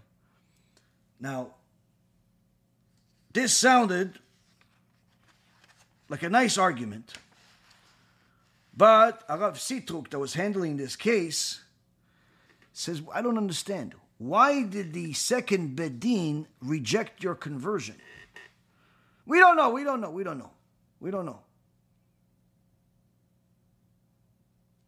what do you mean you don't know? You did a conversion. No, we don't know. Maybe they don't like it. Maybe because they're Sfaradi and he's Ashkenazi. You know how they sometimes hate each other. The other people were ready to say, you know what, just let him go, let them marry each other. But Rav Sitrok had an extraordinary Yirat Shamayim and Mamash, had Siyata Dishma. He said, you know what, this is not a simple thing. Why? If I let them get married, and they're forbidden according to Hashem of getting married, they're thinking that they're going to have kids, and the kids are going to be Kohanim. But in reality, they're Halal, they're not Kohanim. This creates a problem for all of Am Yisrael. You have to track them, know who, what, when, how. He reaches out to the Gdol Ador, Rav Ovadia Yosef. Rav Ovadia Yosef gets this question. Literally, as soon as he sees the question, he jumps out of his chair. Of course, they're not allowed to get married. Rabbi, how usually you're lenient on things. Why? No, I know why the second Bet Din. I know why the second Bet Din did not accept the conversion.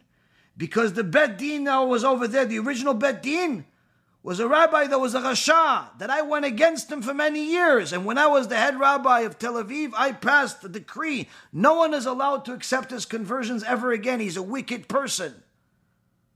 But apparently through the years, people forgot what I talked about many years ago. So this is what happened. But they're not allowed to get married. Why? The original conversion was not valid. They had to convert a second time because the original conversion was not a conversion. And literally, if it wasn't for Rav Sitrik to double check, to have Yirat Shamayim, you could have people that are forbidden to be married and thinking everything's okay. Tragedy can come to Am Yisrael and no one knows why. So the Gemara tells us that when people that are in a position of power manipulate the law, it brings tragedy to all of us. Now, don't think for a second that this is only a problem in the rabbinical world, because it's not. Because the same Gemara says, when Jewish people go into the business of lending money with interest, it brings tragedy to Am Yisrael. It's not talking about lending money with interest to Jews, that's about. Generally speaking, Jewish people going into the business of lending money with interest, it brings tragedy to Am Yisrael. And unfortunately, Rabotai Karim, I don't have to tell you, unless you're just a new person, you haven't watched my shulim for the last several years. One of the major disasters that's happening in the Jewish world today, especially here in America, is that many wicked people, some of which pretend to be religious Jews, have built literally an empire of wickedness in the cash advance business, merchant cash advance business, which is not only lending money, but lending money with predatory high interest, which Rav Ephraim, our own dear Rav Ephraim Kachlon, wrote a whole tshuva on, that simply shows not only is it forbidden, not only is it evil, it is one of the primary causes of a horrible decree from heaven, which includes anti-Semitism. And unfortunately, Rabotai, this is one of the major businesses right now that a lot of young people are being misled into. You finished learning in yeshiva, you don't have any technological skills, you don't have any degrees, you're not a doctor or a lawyer, but you want to make a lot of money because being Jewish is not cheap. We got a job for you. Come, call Mr. Jones and Mr. Smith and Mr. whoever that's applying for a loan and process the loan for them. Tell them that they could borrow their $100,000. All they have to do is just make sure to pay 80, 100, 200, 400, 500%, 1,000% interest. In so many words, they have to win the lotto twice just to make sure that they'll ever settle this loan. And unfortunately, Rabotai, this predatory business has become a major disaster. And it's not the first time. We've had this throughout our history. We've had this before the Holocaust. We had this before the destruction of the Beit HaMikdash. We've had this in Morocco. We've had this in Europe. We've had this every time before a major tragedy. The predominant business was lending money with high interest. And the tshuva that Rav Ephraim wrote include some of the historical proofs. And the Gemara here in Masechet Sukkah says one of the things that brings tragedy to the Jewish people is when Jewish people get into this business. Shem E'achem. Now,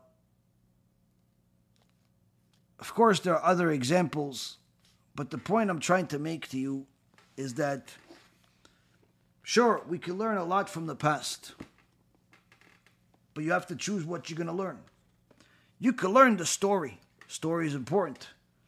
But if you don't find the details in the story that you could apply to your life today in order to improve your servitude of Hashem, in order to improve your character, in order to become a better person, a better husband, a better wife, a better son, a better daughter, a better parent, a better employee, a better boss, a better part of the community, a better servant of Hashem. If you don't see part of the story that's going to help you, you missed the whole point of the story. If you're going to learn about the past, you have to also learn about what you can do in the present with that lesson. If you're going to focus on the future, you want to learn about all the things, this is going to happen in the future, all the prophecies, and there's going to be these plagues, and there's going to be this war, and there's going to be fine. How can you apply those future lessons to your life today? To your life today.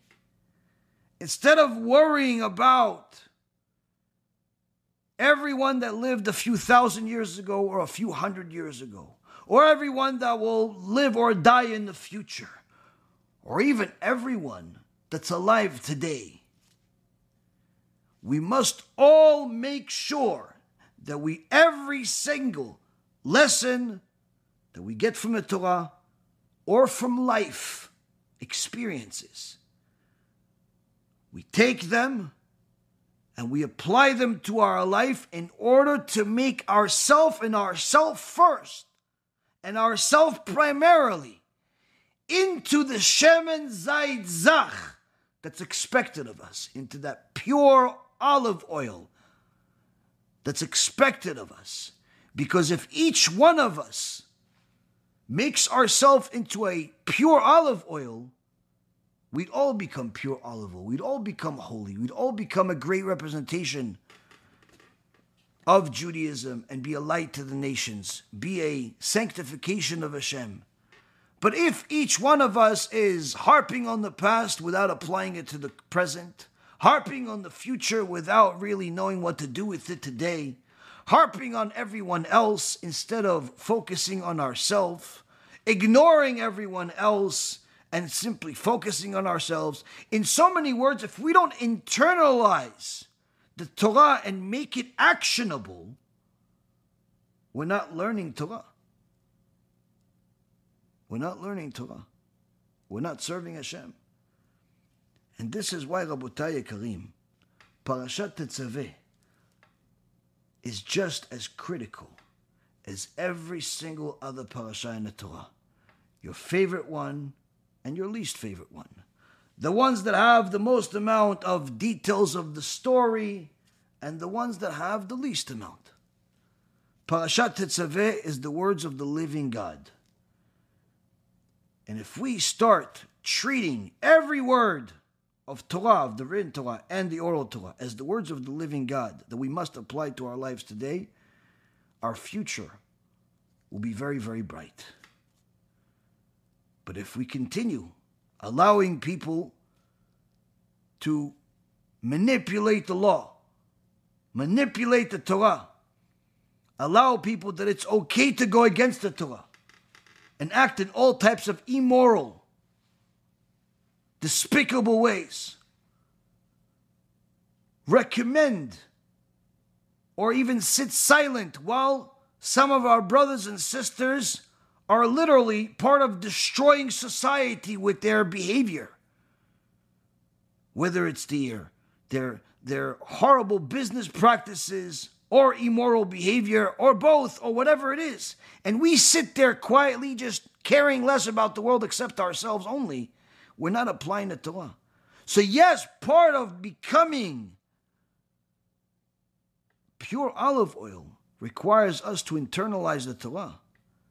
But part of internalizing the Torah requires us to care about whatever we have some type of connection to. Wherever we can say something, wherever we can do something, we must. And may it be Hashem's will that each and every single one of us will stop living this fantasy thinking that the future is bright.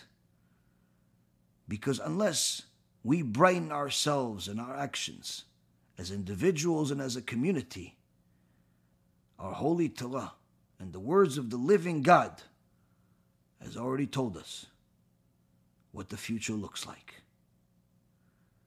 With that being said, you guys can start asking questions, and B'ezrat Hashem HaKadosh Baruch Hu will give us the answers. Why is it that Talmidei Chachamim say that one should not study the Moreh Nevuchim until they become a Talmid Chacham?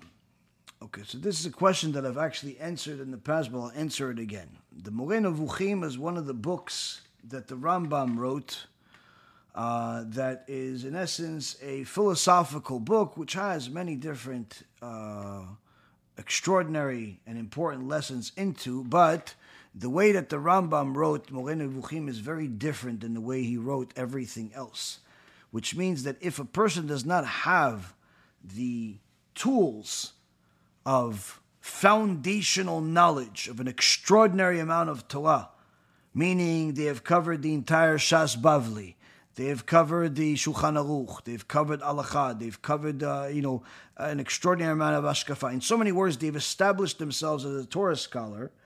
If they jump into Moreh Nevuchim, they could easily become confused with some of the things that the Rambam says that could actually get them to a point of heresy.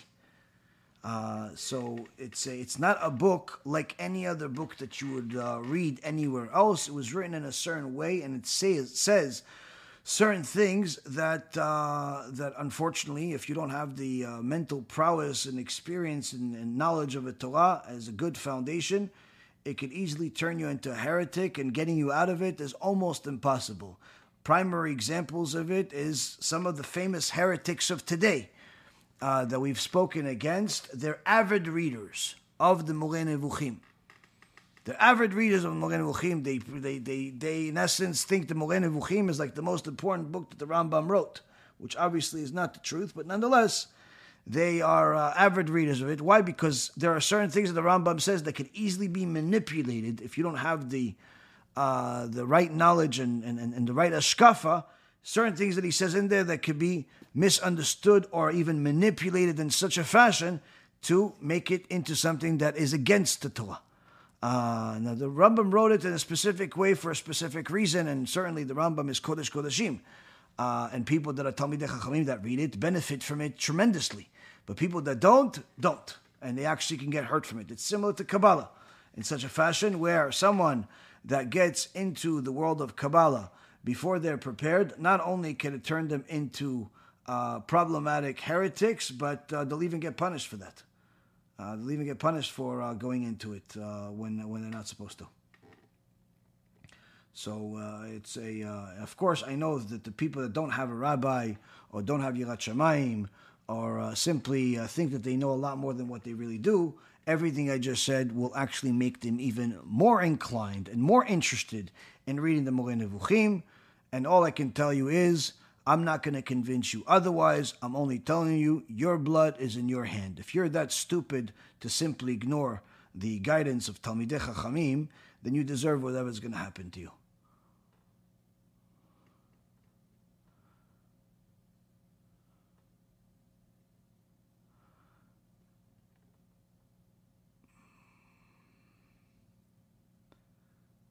This year would be great to post on a Reform Shul social media page. Anyone interested in doing it, you do it. Why asking anybody else to do it? Anyone that's going to do it, you do it. Whatever idea a person has, Hashem gave it to them because it's for them to do. It's for them to do. And I can tell you how I learned it. Obviously, Baruch Hashem, we get a lot of different messages and so on. And I ask Rav Ephraim everything. everything. From things that some people think are small to things that are, beyond what people think is big. And I consult with them on a lot of different things. And sometimes we'll get a message that somebody is contacting us for something that, either I don't really want to do, I don't have time to do, or all types of things. And, but part of me says that, maybe I need to do it. So I asked Rabbi Ephraim. And many times he's told me, if it came to us, that means it's our responsibility. It's our responsibility. And this is also part of the reason of why we've, with our food distribution to help the poor, we helped specific communities, we helped specific people. We've done a lot of different things because those things came to us. It doesn't mean that we fix every single thing that comes to us and we are able to deal with everything that comes to us. But the point being is that if Hashem sent you something, whether it's a specific question or a specific student or a specific deal or whatever message it is, even if he sent you a specific idea, that means it's for you to do it, not for you to give it to other people. There are certain people, and again, I'm not saying about the person that I read the question, I'm talking about in general. There are certain people that they want to become righteous by making other people do mitzvot. Do you ever hear those people? They want to be righteous, or at the very least, they want to feel righteous or be perceived as righteous by making other people do mitzvot. Now, initially, I told you earlier that, it's Gadola Me'aseh Mino Oseh. Greater is the one that enables others to do than the one that does themselves. But this is not what I'm talking about. What I'm talking about is that some people are generous with other people's money, with other people's things. So they'll say, listen, what are you doing for Shabbat? Oh, you don't have a place? Don't worry about it. I got you. So the person thinks, oh, so you invite me to your house? No. I don't have to. But I'm going to call my friend and I'm going to send him, I'm going to get him to, he's going to host you. How do you know that your friend wants this person as a guest? Why are you pushing your friend's house and your friend's generosity on somebody else? Like, who gave you permission? Did your friend ask you to invite people to his house? And unfortunately, a lot of people do this. They invite people to somebody else's house without actually having any permission or right to do it. Or they'll say, listen, what, you need a job? Don't worry about it. I'm going to bring you somewhere. And they bring somebody to somebody's office. Hey, listen, how are you? Listen, how would you do this weekend? How you doing? Listen, my friend over here, I brought him here because he needs a job. Why don't you talk to him? And you put the guy that runs the company or the manager or one of the employees, you're putting him on the spot. First of all, how do you know he has job openings? Second of all, why didn't this guy just, why don't you do this in a different way? Or you could say, give him a call. He'll call him, send a resume, something. You put the guy right in his face. You put him on the spot. It's very embarrassing. It's very uncomfortable. Unfortunately, a lot of people do that. Or they say, listen, we need to do certain things. We're going to need to raise money. So we're going to do all this stuff for you. Yeah. They, in essence, tell people they're going to help. And what do? Listen, what do you guys need? You guys need $1 million? No problem. They call their friend, hey, listen, you guys are a non-profit, right? You guys raise money. Why don't you guys give us the phone numbers to some of your donors? Or better yet, why don't you call them so they can donate to this other cause? You're thinking you're doing a mitzvah, but you're not. Why? Because again, you're putting people on the spot. You're in essence, you volunteered to help. Don't volunteer to help by making somebody else do the job. If you have a mitzvah in your hand, you want to do it, go do it. If you don't have the ability to do it, don't do it. Unless somebody has made you into this messenger, they asked you to go and publicize that they have money, publicize that they have, an opening in their company, an opening in their house. They want you to be their messenger to go collect mitzvot from them. Unless somebody did that, you have no business doing that. And a lot of people do that. A lot of people have this nature of, in essence, getting other people to do their mitzvot. Oh yeah, you know those people? Yeah, I fixed them together. Oh really, you know both of them? No, it's just that what happened is, I told this one and that one and this one, I said, maybe you have this one. In so many words, they have nothing to do with it. But somehow they feel like they're responsible for a lot of things.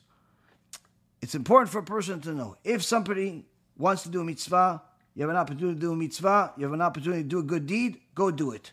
You can't do it, don't do it. But don't think that volunteering other people's property, other people's time, other people's stuff without their clear permission to go do it, it's not a mitzvah. Many times it's the opposite. Many times you put people in uncomfortable positions. In fact, there's a couple of times that the Gemara talks about how a person has to be very, very careful when he goes to somebody's house, and eating their food. Why? If the person didn't invite you to their house, and you're there, and if they didn't know that you're coming, unless you're sure that they have more than enough food, you're not allowed to eat their food. Why? Lest they feel uncomfortable to the point of giving you their food or their children's food just so you have something, but they end up suffering as a result. So a person has to know that you have an idea to do a mitzvah, you have the ability to do a mitzvah, go do it. Volunteering other people's stuff, only if you have permission. Only if you have permission. Now, of course, sharing ideas is good, but there's even a way to share ideas, and I think that sharing ideas should also be done in a certain way, no different than how people share ideas in businesses. It has to be done under a certain format and so on. But quite frankly, there are certain ideas that don't need to be shared because it's simple enough for you to do it. It's simple enough for you to do it. So I think it's important for people to know this because there is this thing going on right now where a lot of people are doing this. I've heard this already a few times where there's all types of, I don't know how to explain, like these people that are just volunteering other people's stuff and making themselves feel righteous, but in reality, they're making other people uncomfortable, and in some cases, lose money, lose time, lose stuff. Okay, next question. Let's see. No, we're not inviting anybody to the live. No. My husband and I hired a Jewish contractor to remodel our kitchen. We signed a contract, but the next day we got an estimate from a non-Jewish contract for half the price. We are allowed to cancel the contract within 3 days of signing. What is the halacha on this? If the non-Jew is literally half the price, then you're allowed to cancel the contract and go with somebody else as long as the contract says you're allowed to cancel the contract within that time frame. But if the non-Jew is 16% or less more expensive, you have to stay with the Jew. Even if you're allowed to cancel, you need to stay with the Jew. Meaning you have to pay to do business with a Jew, you have to pay up to a 16% premium. So if he's more expensive than 16%, which in your case it seems like it is, because you're saying he's double the price, then you're allowed to go with the non-Jew and do business with him.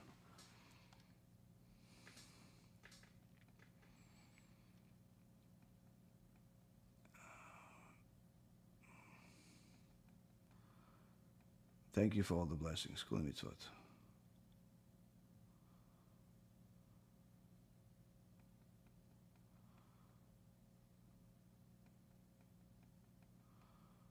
Okay.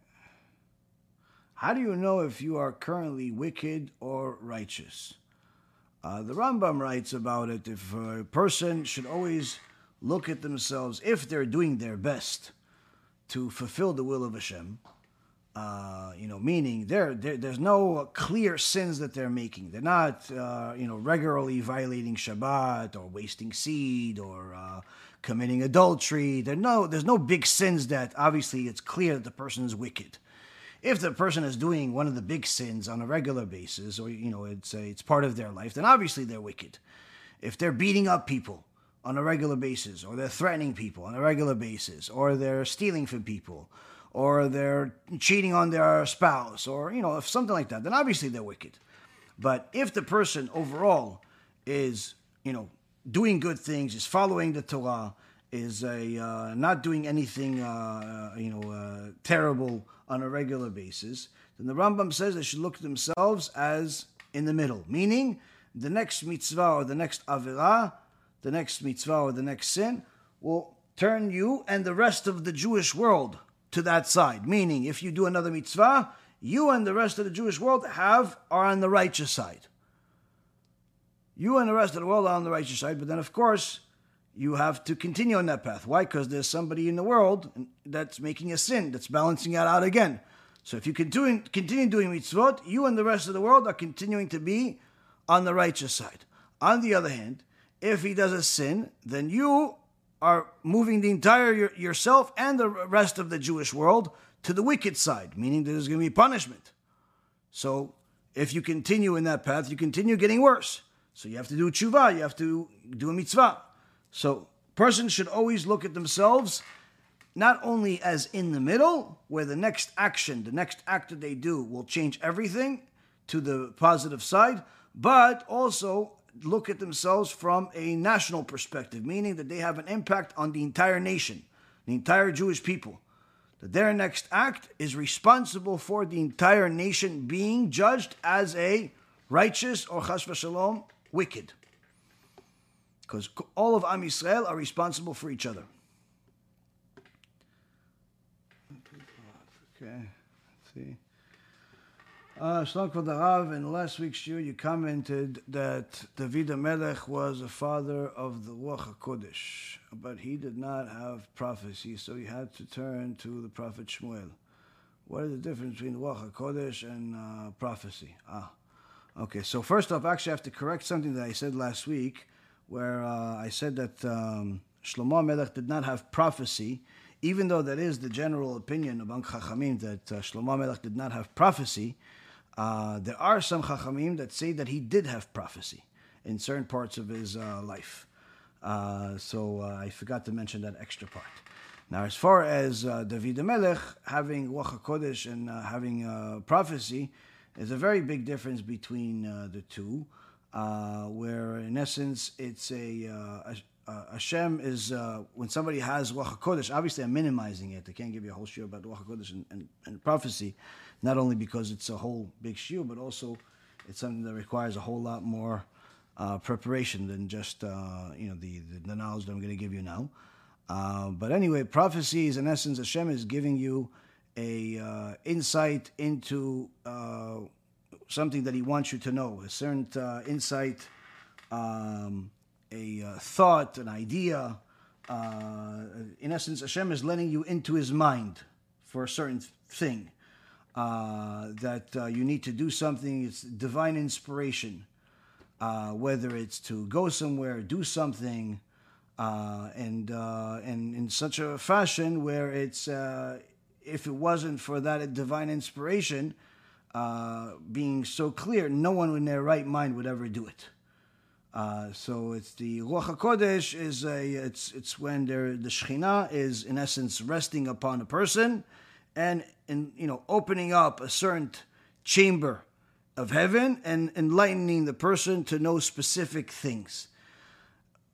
Prophecy, on the other hand, is Hashem is giving you not what the Ruach HaKodesh has, but it's actually giving you a vision of certain things. You actually, you see certain things. You see the future. You see certain things that are happening in different parts of the world. It's a vision. It's not a thought or an understanding of some kind. It's an actual vision of something. And in addition to thoughts and ideas and so on, but it's an actual vision of certain things that could be a different part of the world, could be at different parts of HaKadosh Baruch Hu's heavens, meaning not even of this world, could be something that's even happened, many thousands of years ago, could be something that's, not going to happen for, hundreds of years from now. Like, for example, Hashem showed Moshe Rabbeinu the future. He showed him, the Am Yisrael, he showed him Rabbi Akiva, he showed him, everything that's going to happen until the end of the generations. So there is literally a endless amount of things that can come to a person through prophecy, but it's important to know that prophecy is not something that the prophet chooses to do, meaning that there is specific times that Hashem will allow a person to receive prophecy, whereas Ruach HaKodesh is generally speaking more frequent. But whether prophet or someone that has Ruach HaKodesh, it's not all the time, meaning even if someone is really, really holy, it doesn't mean that they always have Ruach HaKodesh. Hashem is not always going to let them in the behind the scenes. And the same concept with the prophets. The prophets were not told all the time what's going to happen in the future or what to do. This is obviously something that we could clearly see from the Torah. That the biggest prophet, as far as prophecy is concerned, aside from Moshe Rabbeinu, was the prophet Isaiah. The prophet Isaiah. But yet Isaiah could not, Hashem did not allow him to see enough into the future to know how to escape his grandson from murdering him. Even though he was able to use Kabbalah Ma'asit and change nature and go inside the tree stump, still his grandson was still able to discover that and chop down the tree with him in it and killed him. Menashe. So the point is that if he was able to get prophecy all the time and see the future or the past or anything that he wanted all the time, then obviously he would know where to be whenever he wanted to be. But that's not how prophecy works. Prophecy works at specific times with specific preparation and also specific permission that Hashem decides to give the person prophecy. Ruach HaKodesh is certainly different. It doesn't require the same level of preparation. It's from my understanding, it's a lot more frequent, and there's a lot more people, are able to have Ruach HaKodesh throughout history than prophecy. Even though we've had over 1.2 million prophets throughout history, prophecy ended at the time of the destruction of the Bet HaMikdash, whereas Ruach HaKodesh could still be attained even until this day. Certainly not easily attained, certainly something that the overwhelming majority of people, even if they're righteous, will never have it. But nonetheless, it's something that we have the instructions of how to get it. I actually have a couple of lectures about how to attain Ruach HaKodesh.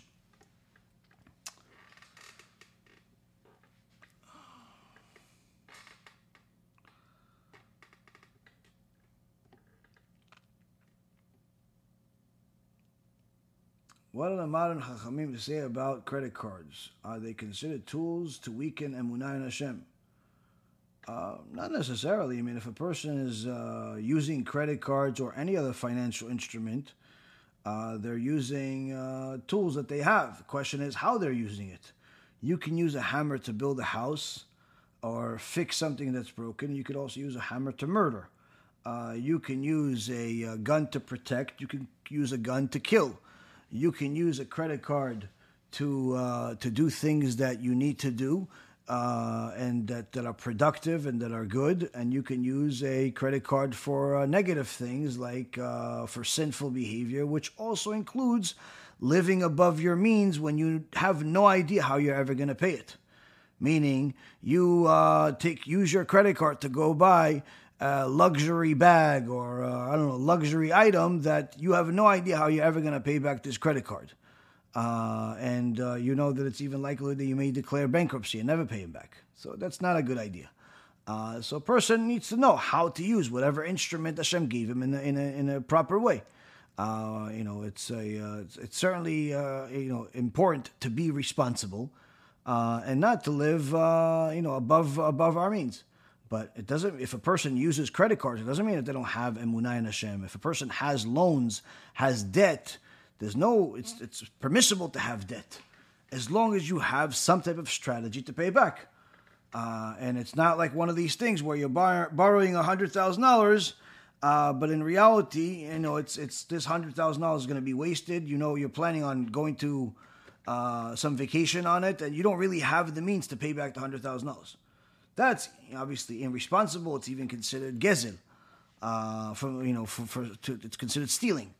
But if a person is going to use the $100,000 to start a business, to buy a house, to do whatever it is that they need to do that's good, and they have some form of way of paying it back over time and meet the obligations of the agreement, meaning there's some type of debt agreement that the person has with the entity that lent them the money or the person that lent them the money, as long as they're able to serve that agreement and meet the obligation, there's no problem with having debt.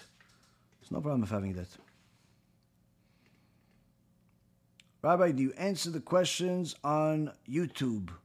Not as much because it's a much smaller screen currently, the YouTube setup. It's relatively new. I've only been doing YouTube Live for the last, few weeks or month or so. So I haven't really completed the setup for YouTube. So the screen that I have for YouTube is not on a big terminal like I see some of the other things.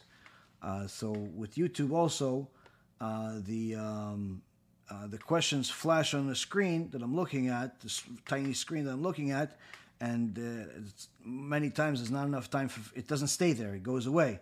So while I'm answering somebody else, I don't get chance to read the questions. And I just tried seeing if I could find the questions, and I don't have time, and I don't really want to make everybody wait while I try to figure it out. So hopefully over time we'll be able to answer all the questions on YouTube as well.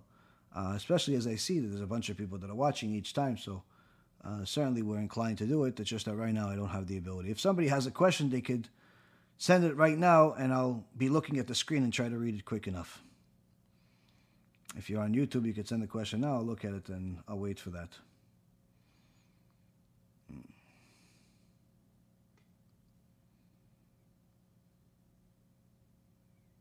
I know somebody sent before. So you can just copy and paste what you sent before. I just saw there was like a little paragraph, but then by the time I got to read it, it went away already. So you just copy and paste what you said, and I'll read it this time.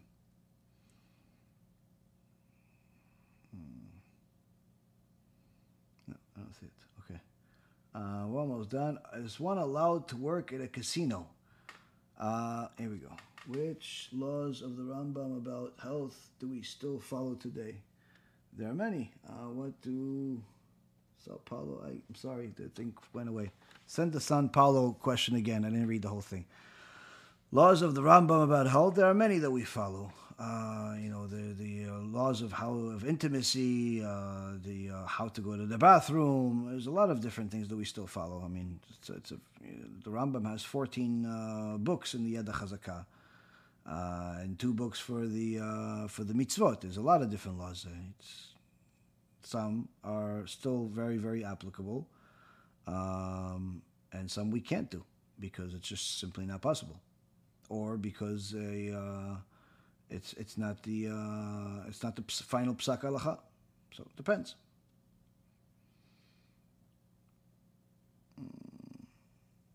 Just so you all know, I'm not, I know everyone that sees me from their screen, and I have multiple screens in front of me. I have a big screen, and then I have 3 smaller screens. So I'm constantly looking at different things for the questions. So I'm not ignoring anyone on purpose. We're looking to be a convert. My wife is 99% Jew. What that means? We are trying to study in Singapore. I don't believe that there is a Bet Din in Singapore. You'll have to move to a country that has a Bet Din, a Jewish Bet Din, a Jewish community.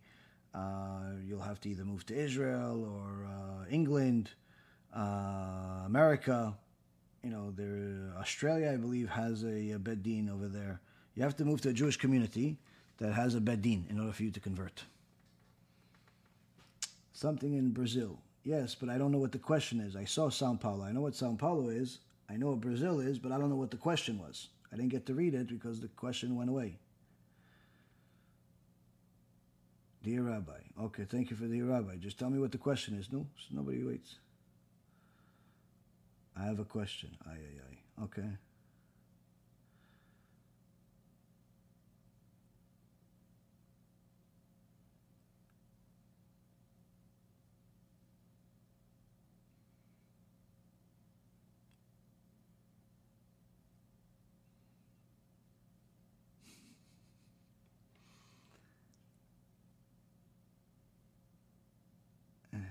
What do we do when the community doesn't allow us to study with them?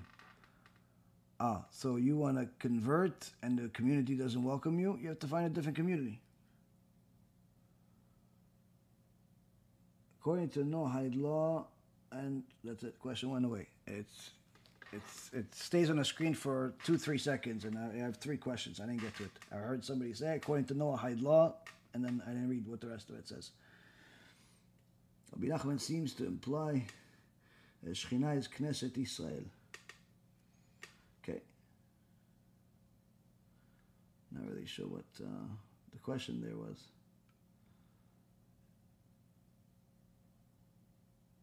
The Shekhinah rests upon Israel. I mean, Shekhinah is not Israel. Why are you not answering me? Did you already answer my question? I don't know. There's a lot of questions. I can't see. It's a small screen. God bless you. Don't be frustrated that I'm not answering. I'm not avoiding any question. There's no question that I'm avoiding. If I'm avoiding, I'll tell you I'm avoiding it. I'm not avoiding any question. If I didn't answer your question, it's because I didn't see it. So if I didn't answer your question, answer again. Okay, there is community for you. Okay, now please answer me. Yeah, okay, so now a bunch of you are just saying, please answer me. My question is, no?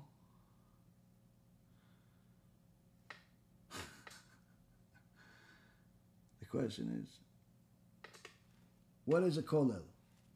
That's your question? No, it's a different person, I think. I think the other one was Sao Paulo. No? Okay. I'll answer the what's in the kollel in a minute. All right, you keep writing my question is, but just tell me what the question is. Okay, another one is I'm confused about the Shekhinah. I'll explain it in a second. Shekhinah and kollel. There's a law in the Torah about not to do mixed planting. Is it forbidden to mix any fruit tree if you plant? Yeah, you can. If you're a Jew, you're not allowed to mix the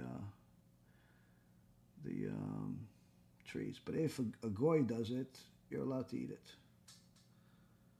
Answer my question. I don't know what your question is. God bless you. You keep saying answer this, but I don't know what the question is.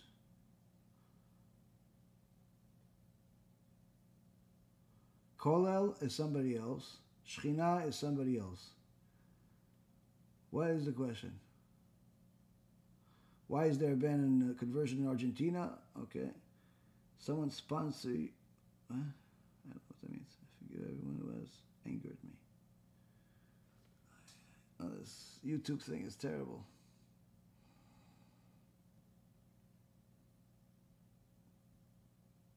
We're still waiting for the one person to ask the question. That said, I'm going to ask the question. Okay, what is a kollel? A kollel, and I'm going to answer somebody else's question because you're not asking your question.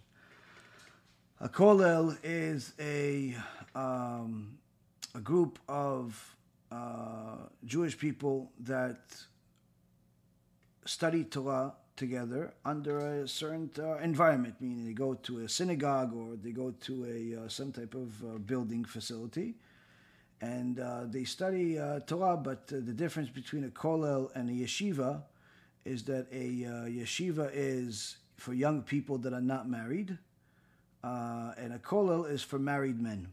And usually the married men are studying a certain type of Torah, either to become rabbis or even bigger, to become dayanim, which is Jewish judges.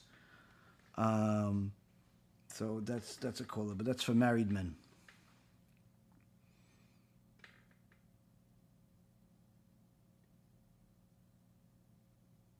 As far as what the Shekhinah is in essence how Hashem is representing himself or representing a certain facet of himself to us to communicate something to us.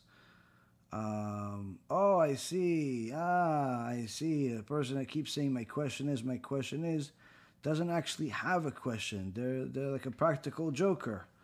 Oh, wow, you're so funny. Thank you. Where do we send the check for the comedy?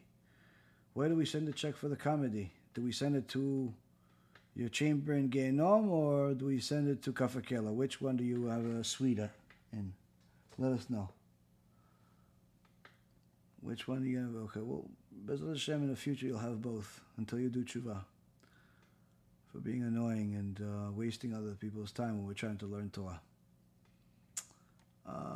If you have a guest that comes to your house during Shabbat, are you taking on his averot if it's been more than 3 times and the guest came over? Okay, so in essence, you're saying that someone is coming over your house and is not just someone coming over your house, but if someone is driving to your house on Shabbat or is leaving your house by car. In essence, they're desecrating Shabbat as a result of coming to your house. Now, to invite that person once, twice, to help them do tshuva, yes, you can. But by the 3rd time, you have to tell them, listen, if you're going to come to my house on Shabbat, you have to stay there. You can't drive on Shabbat, and you say, well, it's my life. You're right, it's your life, but if you're driving to my house and driving, that means I'm enabling you. I'm enabling you to sin, and that I cannot do. That means I become a partner with your sin. So if a person continues to invite people that are driving on Shabbat to his house, knowing that they know that they're not allowed to drive, and they are in essence still inviting them, then they're certainly a partner to the crime. They're certainly considered as if they drove on Shabbat themselves. Anyone that wants to see proof of it could look at the Gemara, Masechet Shabbat, page 54b, I believe it is a couple of examples, 54, 55, and 56, a few different examples. In Masechet Shabbat, one of them is Rabbi Lazar ben Azariah, who was in essence judged in heaven as if he violated Shabbat because he did not tell his neighbor that was a widow that she has to remove the burden that was on her cows. In essence, her cow was carrying bells on Shabbat, and he felt bad to rebuke her. He felt bad to tell her not to do it because she was a widow. But he was judged as if he desecrated Shabbat. And when he found this out through Ruach HaKodesh, he fasted for 19 years until all of his teeth turned black. Just to do tshuva for one time that he didn't tell his neighbor to remove the burden from her cow. She herself wasn't carrying anything on Shabbat. Her cow was carrying something, but it was considered as if Rabbi Lazar ben Azariah was partners to that because he did not rebuke her. So if you are knowingly inviting somebody to your house on Shabbat and that you know that they're going to drive on Shabbat, then you have to tell them they're not allowed to drive on Shabbat. And if they continue saying, no, I'm going to come and I'm going to drive anyway, then you can't invite them anymore. Can one wear a necklace on Shabbat? A necklace that has a Star of David on it.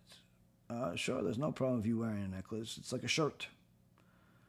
It's like a shirt. Now, if you're living in a place that does not have any ruv, then you don't have to worry about a necklace because it's part of, it's considered like clothing, but you do have to worry about carrying a key on Shabbat. You can't carry a key on Shabbat if you don't live in a Jewish community that has any ruv.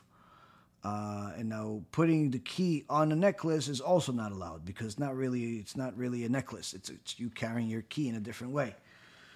This presented a very big problem in France many years ago, until the point where one of the people in the community created a belt where the key became a clasp that they used to close the belt, because to just put it in their pocket or put it on a chain or anything like that was still considered carrying, and so long as they did not have any ruv, they're not allowed to carry.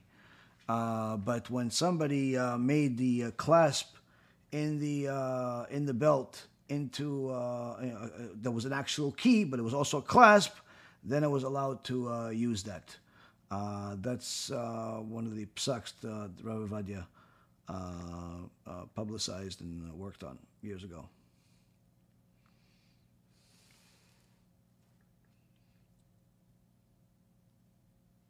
What is a Siddur and why does it have stuff from a Tanakh? A Siddur is the Jewish prayer book. We have Jewish people have to pray every day.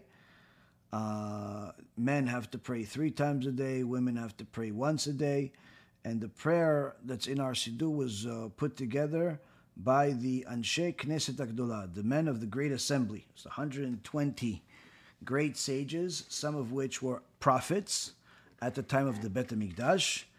And they used different parts of Psalms and the sections of the Torah, of the Tanakh, as well as specific prayers, and can put them together after following the tradition of Avraham, Yitzchak, and Yaakov, our forefathers, Abraham, Isaac, and Jacob. Abraham instituted the prayer in the morning called Shachrit. Yitzchak, his son, instituted the prayer in the afternoon called Mincha. And Yaakov, Jacob, instituted the prayer in the evening called Arvit. So they already had a certain tradition to pray during those times of the day, and certain things to say. And the Anshe Knesset HaGdolah, the men of the Great Assembly, the Jewish sages and prophets of the Great Assembly at the time of the Bet HaMikdash, they added to it other things that were also beneficial for Am Yisrael to do and to say, which part of them are from Psalms, from King David's Psalms, part of them are from different parts of the Oral Torah. And the reason why they chose every single thing that they chose is based on their knowledge of which gates of heaven are opened at specific times during the day for specific words that are stated, specific prayers. In so many words, think of the heaven as a bunch of doors with combination locks. And the Jewish prayer book is not just the access to be in front of those doors, but even the combination to specific locks at specific times if done appropriately.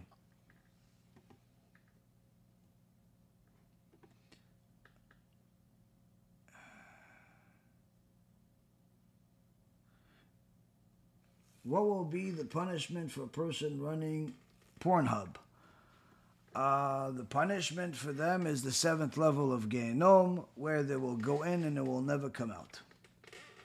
And if you want to know more details, you can watch my film about Gehenom.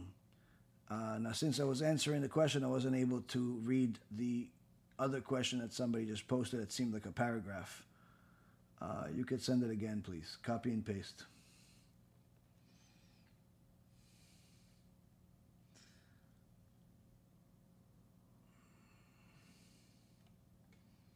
Now, the whole thing I said about the France thing, I'm not sure if that's still a problem today. This was an issue from 25, 30 years ago, maybe longer. Today, I'm assuming many of the Jewish communities in France have an Iruv, but back then they didn't.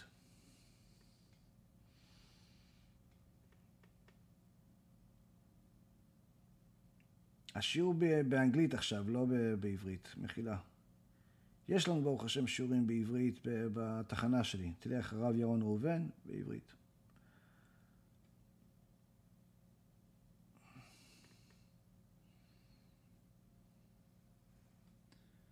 Mix planting trees, is it forbidden? Yes, it's forbidden. It's considered kilaim. Rabbi, it says, Rabbeinu Tam Tefillin does not apply to a Breslov person. No. Rabbeinu Tam Tefillin are for every Jewish person that's married.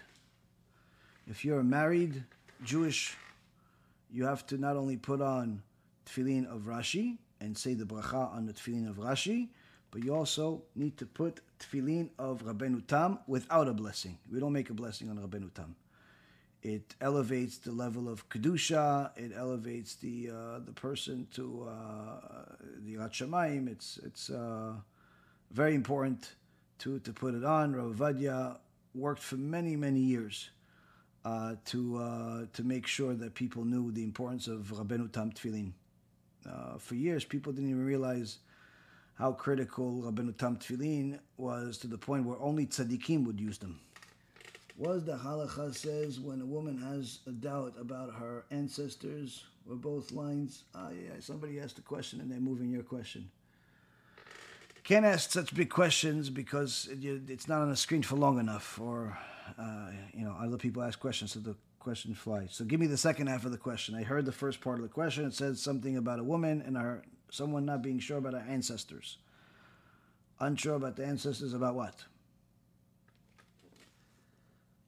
Whether she's Jewish woman, matrilineal line, she needs to pass. Yes, if somebody, whether it's a man or a woman is not sure about whether they're Jewish or not, they have to go through a conversion. It's called Giyur Safek, which is a conversion in order to eliminate the Safek, in order to eliminate the doubt.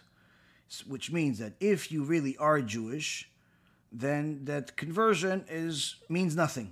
Means nothing. You just fulfilled the obligation of eliminating the doubt, and no one should doubt you anymore as far as to marry you or to any type of Jewish ceremony, even inviting you for Pesach.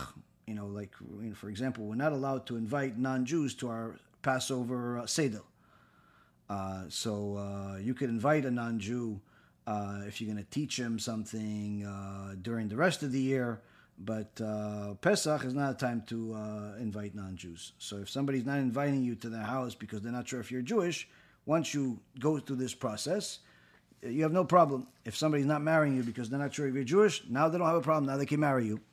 So in regards to eliminating the doubt, if you really were Jewish, then you fulfill the obligation of eliminating the doubt, and which means that you are fulfilling the mitzvah to be clean in the eyes of Hashem and man.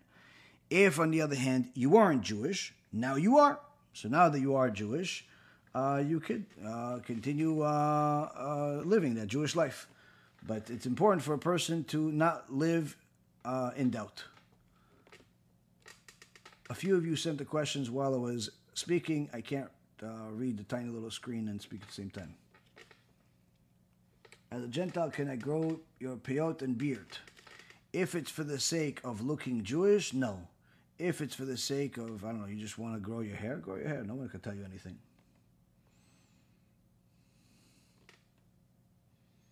Edit tefillah tzchal tefillah boker, shachrit. Technically, he has to wait for the Rav to answer, not allowed to speak for Rav. Yeah. תפילה בבוקר זה תפילת שחרית. בעיקר זה להניח תפילין, אחרי ברכות השחר, ברכות התורה, צריכים תפילת שחרית, להניח תפילין, שמע ישראל, תלך לבית כנסת ויראו לך בדיוק מה לעשות. אבל אם אתה מתפלל בבית, זה תפילות השחר, ברכות השחר, שזה כולל נטילת ידיים, אחרי זה תשים את התפילין, תעשה ברכה לתפילין, ואם אתה יכול להתפלל את כל תפילת השחרית, תתפלל את כל תפילת שחרית. אם אתה לא יכול, וזו ההתחלה שלך, אז תעשה אחרי שאתה מניח תפילין, תעשה את השמע ישראל, מהשמע ישראל עד סוף תפילת עמידה. תפילת 18.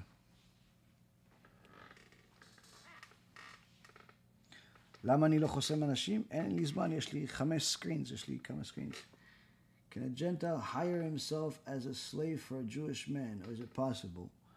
I'm sure somebody would want to hire you. I don't know if it necessarily must be a Jew. You can hire yourself to do whatever you want.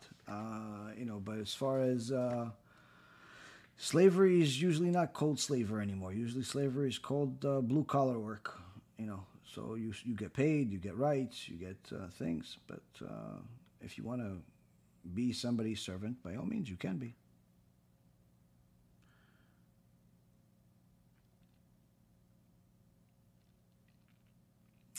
Okay, 1 or 2 more questions and then we're done.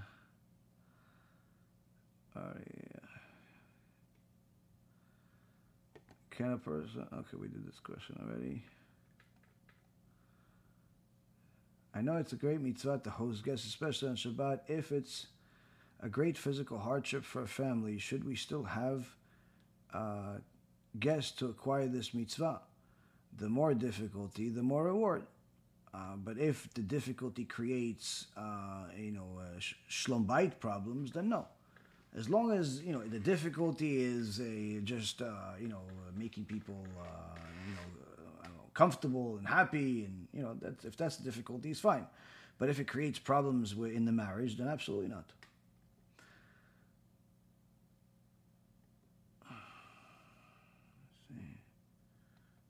finish all the questions there.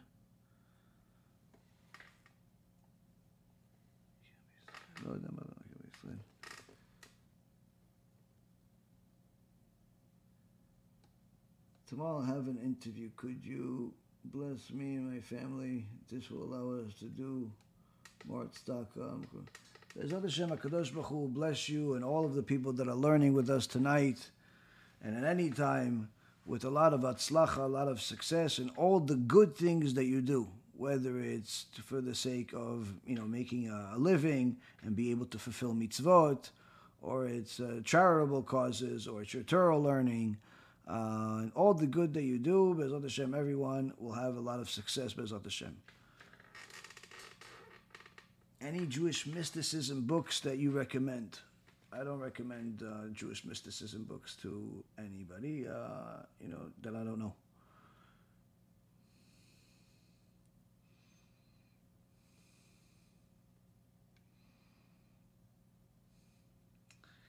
Isn't a person with status of impurity allowed to learn Torah following Ezra's opinion? If not, is it one of the reasons why a person with tzara is considered dead? As far as tzarat, it doesn't really, it's not something that we could remove. It's not something that happens really today. There is a certain hospital for people that have it in Eretz Yisrael, but once they go in, they never leave. Generally, people don't get tzarat anymore because we don't have a cure anymore. You need the Bet HaMikdash for that.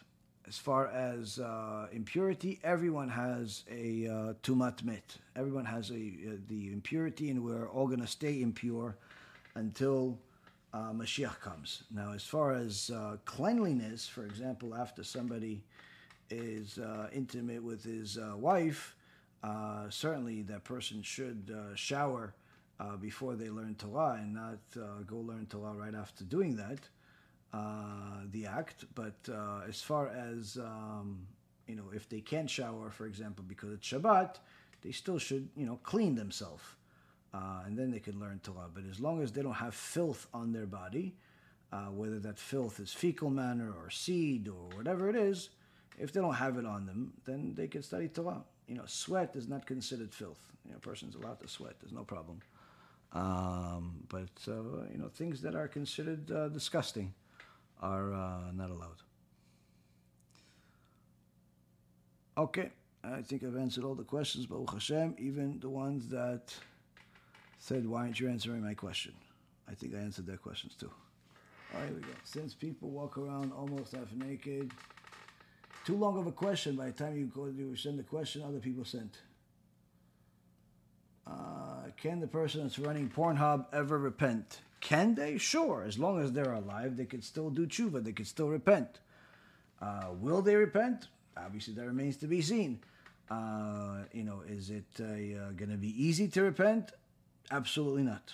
Because they have to not only stop doing what they're doing, shut down the entire business, but they have to also help other people do tshuva for pornography, which is certainly not an easy thing to do.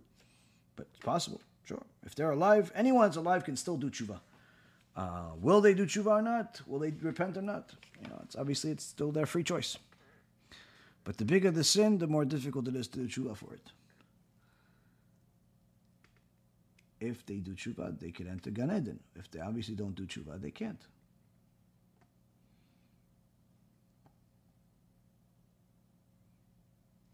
Huh?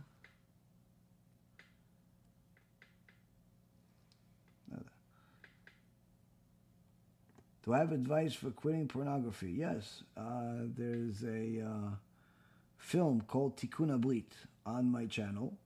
Start by watching the Tikkun Abrit film. It's spelled Tikkun Habrit. Watch that. After that, there's a whole playlist of lectures that I have about wasting seed and everything that's connected to it, which obviously includes pornography. Watch all of those lectures. After you watch all of those lectures and you continue watching them on a regular basis, different. Some of them are long, some of them are short, some of them are 5-minute clips, some of them are 2-hour lectures. watch some of my other lectures about, like this one, that are general lectures that are simply going to help you become a more moral person that's following the words of Torah. The combination of both, you'll be able to overcome pornography and all of the other things if you really take the words that are said to action. As far as quitting, many people, Baruch Hashem, that have watched my lectures over the years have quit and have become really righteous people. Some even became rabbis. Baruch Hashem. I can't really tell you the rabbis' names that are my students that have overcome this stuff because that would embarrass them. But the point is that some of the rabbis today that some of you listen to are started off by listening to our shulim about this stuff. And some people that are rabbis even before, before I even did tshuva as a result of our shulim about the issues of wasting seed. They've helped a lot of people, so highly recommend people watch them.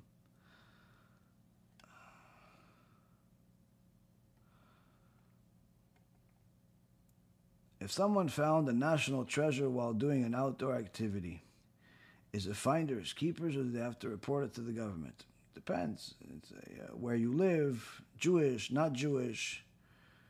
There's a lot of different factors. Usually, it's the law of the land has a certain restrictions more in one place over the other. But as far as halacha is concerned, you don't have to tell anybody about it. But again, it depends. You don't want to get yourself in trouble.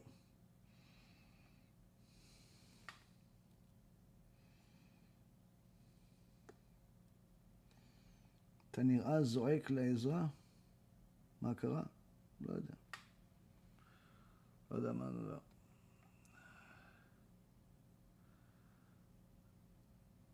Why is it that men that live with their mommies after the age of 50 think it's completely normal to have their figured wives move in with them and their mommy? What is the priority?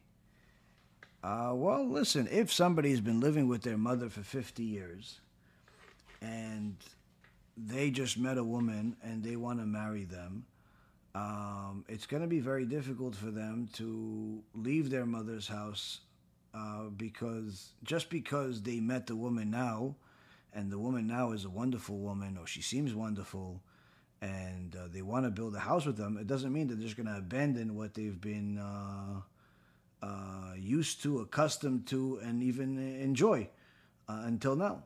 It's not especially at the age of 50, their mother's probably older, they don't want to leave her. She's probably a widow. So if a person is living with his mother still at the age of 50, most likely he's never going to leave his mother's house. And whoever wants to marry that person should expect that and not even try to get them to leave their mother's house, because it's an unreasonable request. If somebody's still living with their mother at the age of 50, that's part of the package. If you're coming in to try to change the package, that means you want a different package. You want a different person.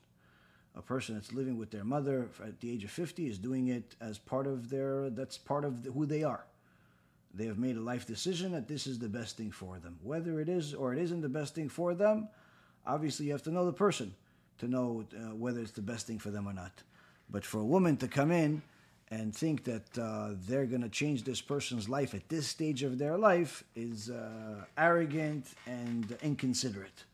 A person that's living with his mother for that long, it's unreasonable to ask them to leave their mother's house for many different reasons. And quite frankly, it's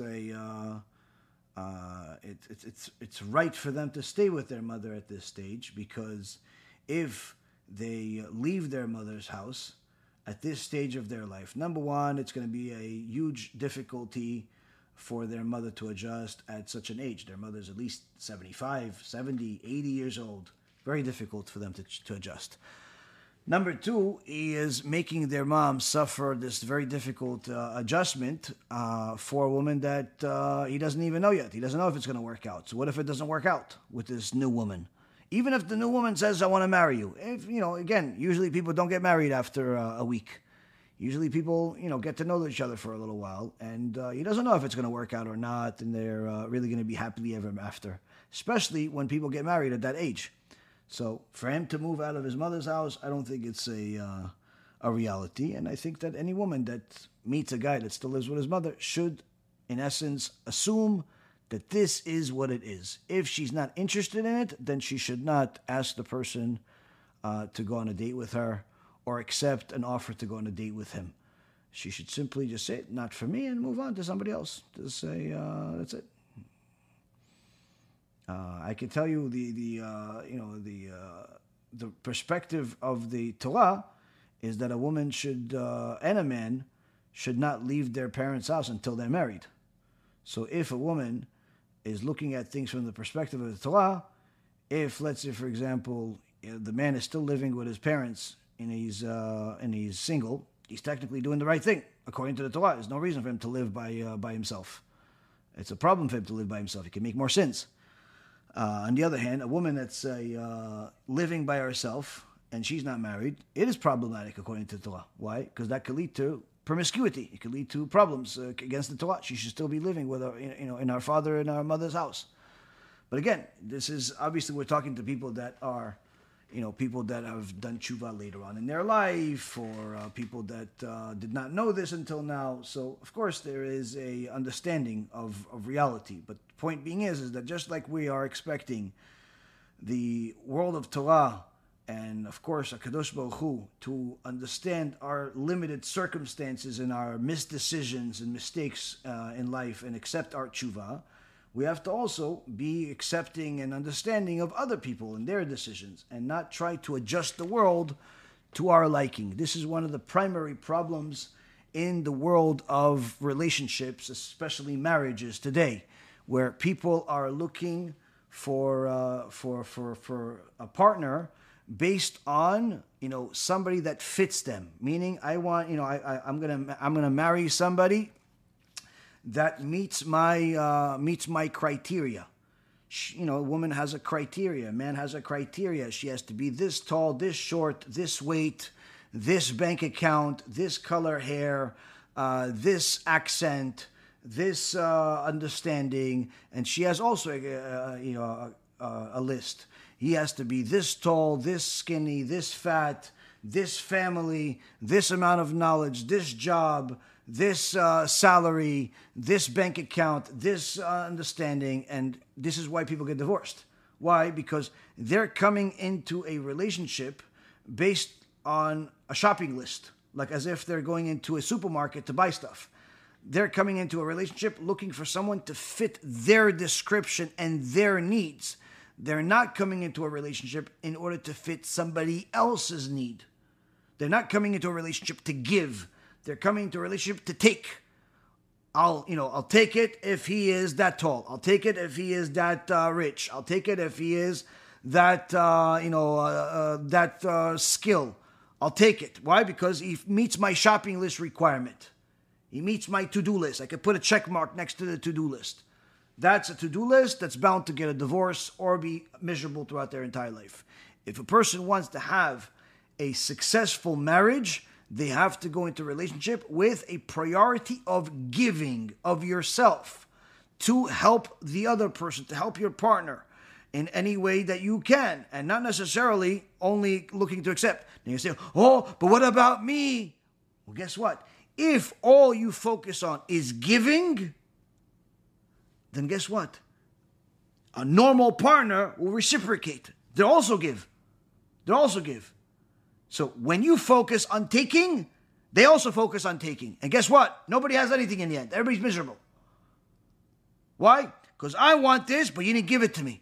I want that, you didn't give it to me though. Yeah, but I want that, you didn't give it to me. But I want that, you didn't give it to me. So what happens? They fight about what this one didn't give the other. And nobody gives anybody anything, except once they don't have a choice or they simply just have had it to fighting and they just give whatever they take. But that's a miserable life.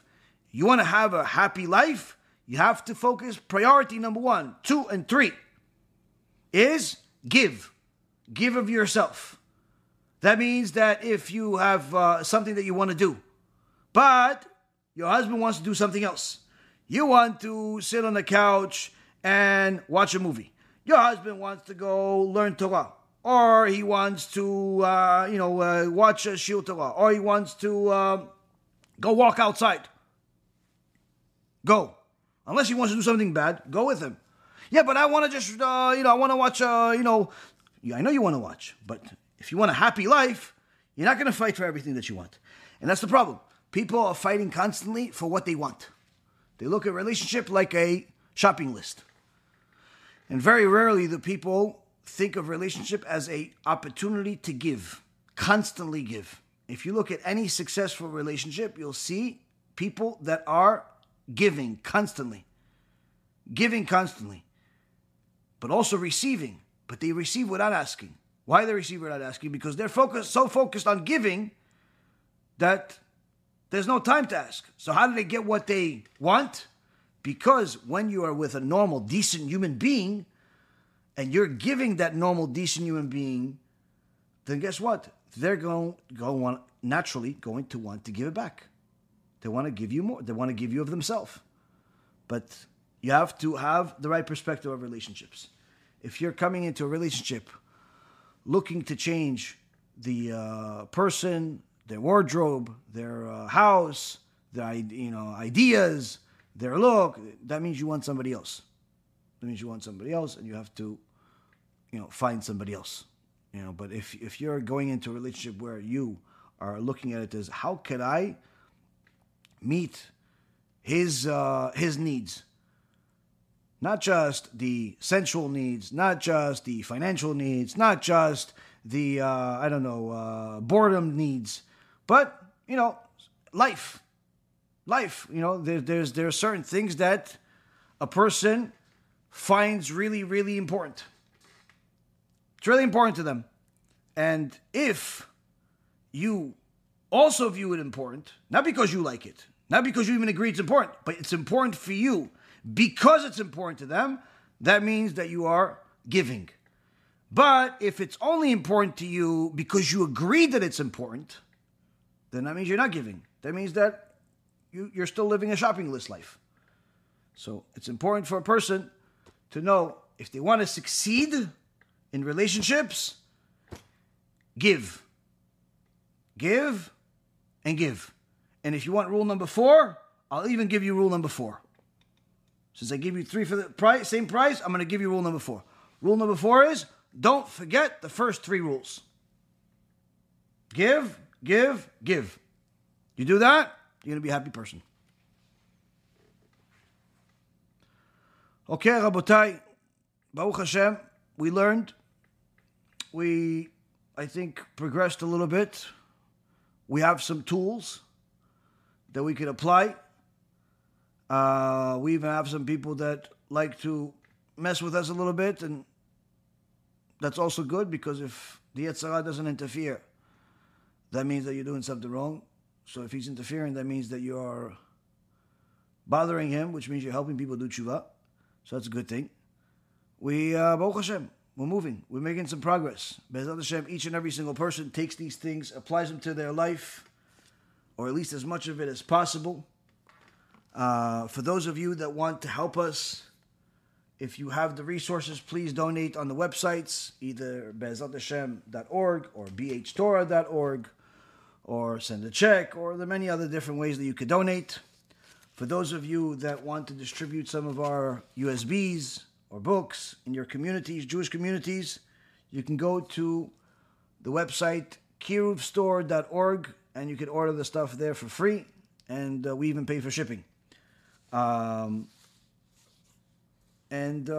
those of you that want to help us in other ways, you have technological skills, you have rich friends and family that you want to, whatever you want to do to help us, by all means, we welcome it. Thank you very much for learning with me. Hashem bless each and every single one of us that's learning Torah, and bless all of Am Yisrael with Hatzlacha Rabba, Refuah Shlema, Refuat HaNefesh, Refuat HaGuf, and Be'ezrat Hashem will win all the wars that are against us, whether it's the ones from the outside, from the enemies of the outside, or even the enemies within. Kol tu b'chava hatzlacha, and Shabbat Shalom.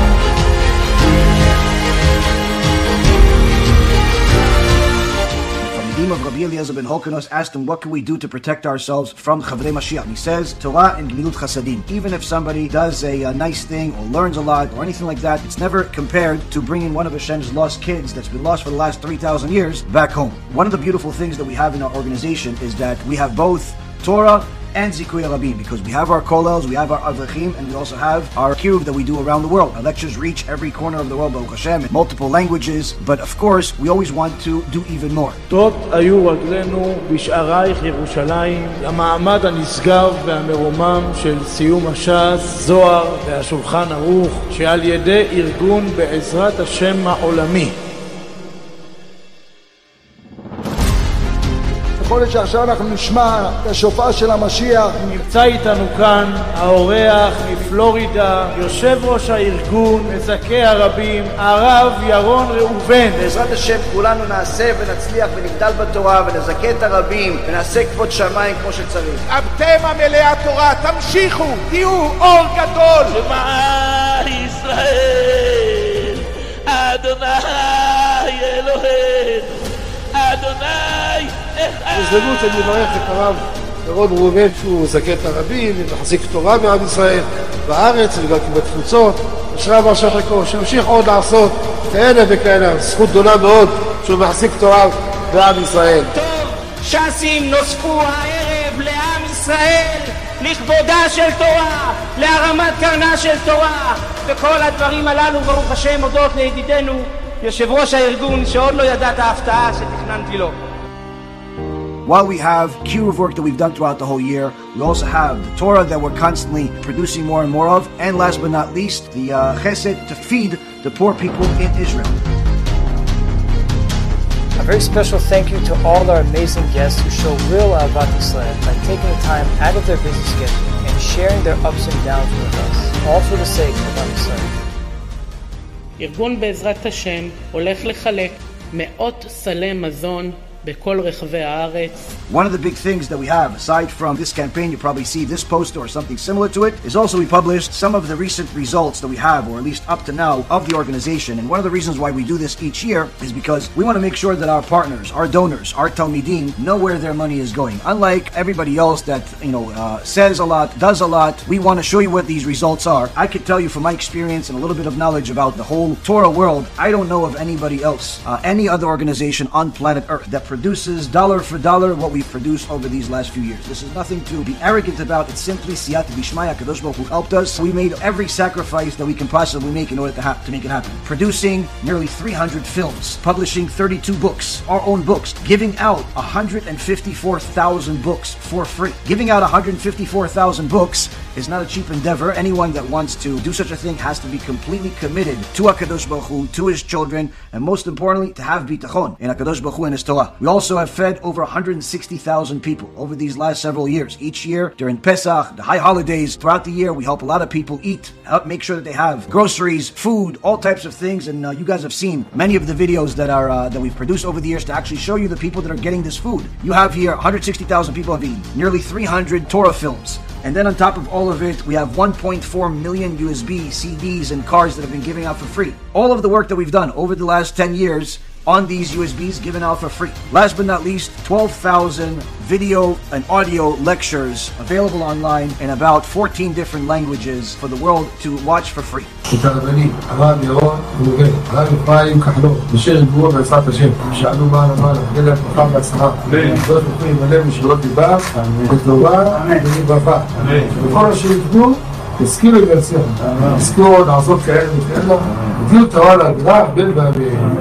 ארגון בעזרת השם לקח על עצמו את אחת המטרות הקשות ביותר בדור שלנו, לתקן עולם במלכות שדי. לא להסתפק במשהו אחד, לעזור רק לאנשים מסכנים, רק לאנשים ניצולי שואה, רק לאנשים שלא מכירים את אלוקים, רק לאנשים שאין להם כלום בבית, אלא לעזור לכלל ישראל בכל מכל כל. וברוך השם, חפץ השם בידינו הצליח. למעלה ממיליון יהודים ויהודיות נעזרו על ידי ארגון בעזרת השם. רק תדמיינו לכם איזה עוצמה היה לכל אחד ואחת מהשותפים שזכו להיות כל אחד כפי כוחו ויכולתו, לאיזה תוצאות הצליחו להגיע ולאיזה תוצאות עוד יצליחו.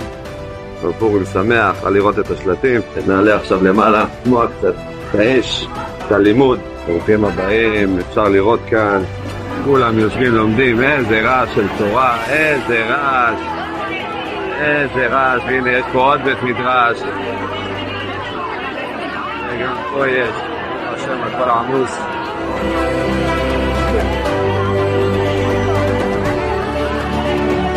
פורים שמח, פורים שמח.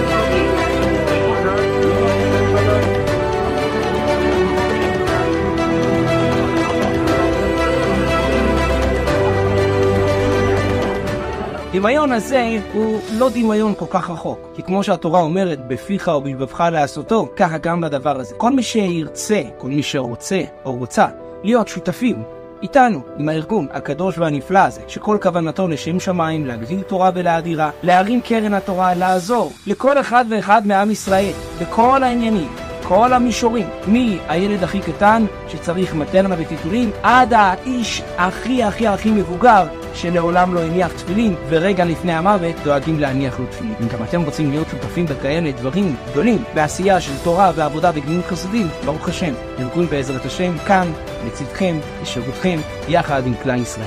כמעט 1.5 מיליון דיסקים, דיסקונקים שחילקנו, כל הדברים האלה בחינם, יותר מ-12,000 שיעורים. אז כל הדברים האלה, מתי שבן אדם רואה כמה ההשקעה שלו, אם זה בבתים, מניות, בכל מיני דברים, והוא רואה שהמניה עלתה 10% במקום אחד ו1,000% במקום שני, אז הוא מבין איפה להשקיע פעם הבאה. ואותו דבר פה, יש הרבה אנשים שברוך השם צופים את השיעורים שלנו, שיעורים של הרב אפרים, שיעורים של הרב שרבית ושאר הרבנים בארגון, ועכשיו זה הזמן להיות שותפים בדבר הגדול שאנחנו עושים ברוך השם. After somebody dies, their neshama naturally feels like it needs to be clean and like it needs to go to Gehenom to go and clean itself so it could feel better after. And one of the reasons why we do this, why we show these numbers, is because we want to show everyone what we've done to give you an indication of what we can do in the future. So this is the time where we need as much of your help as possible to push yourself more than you typically do. If you typically donate a couple $100, donate 1,000.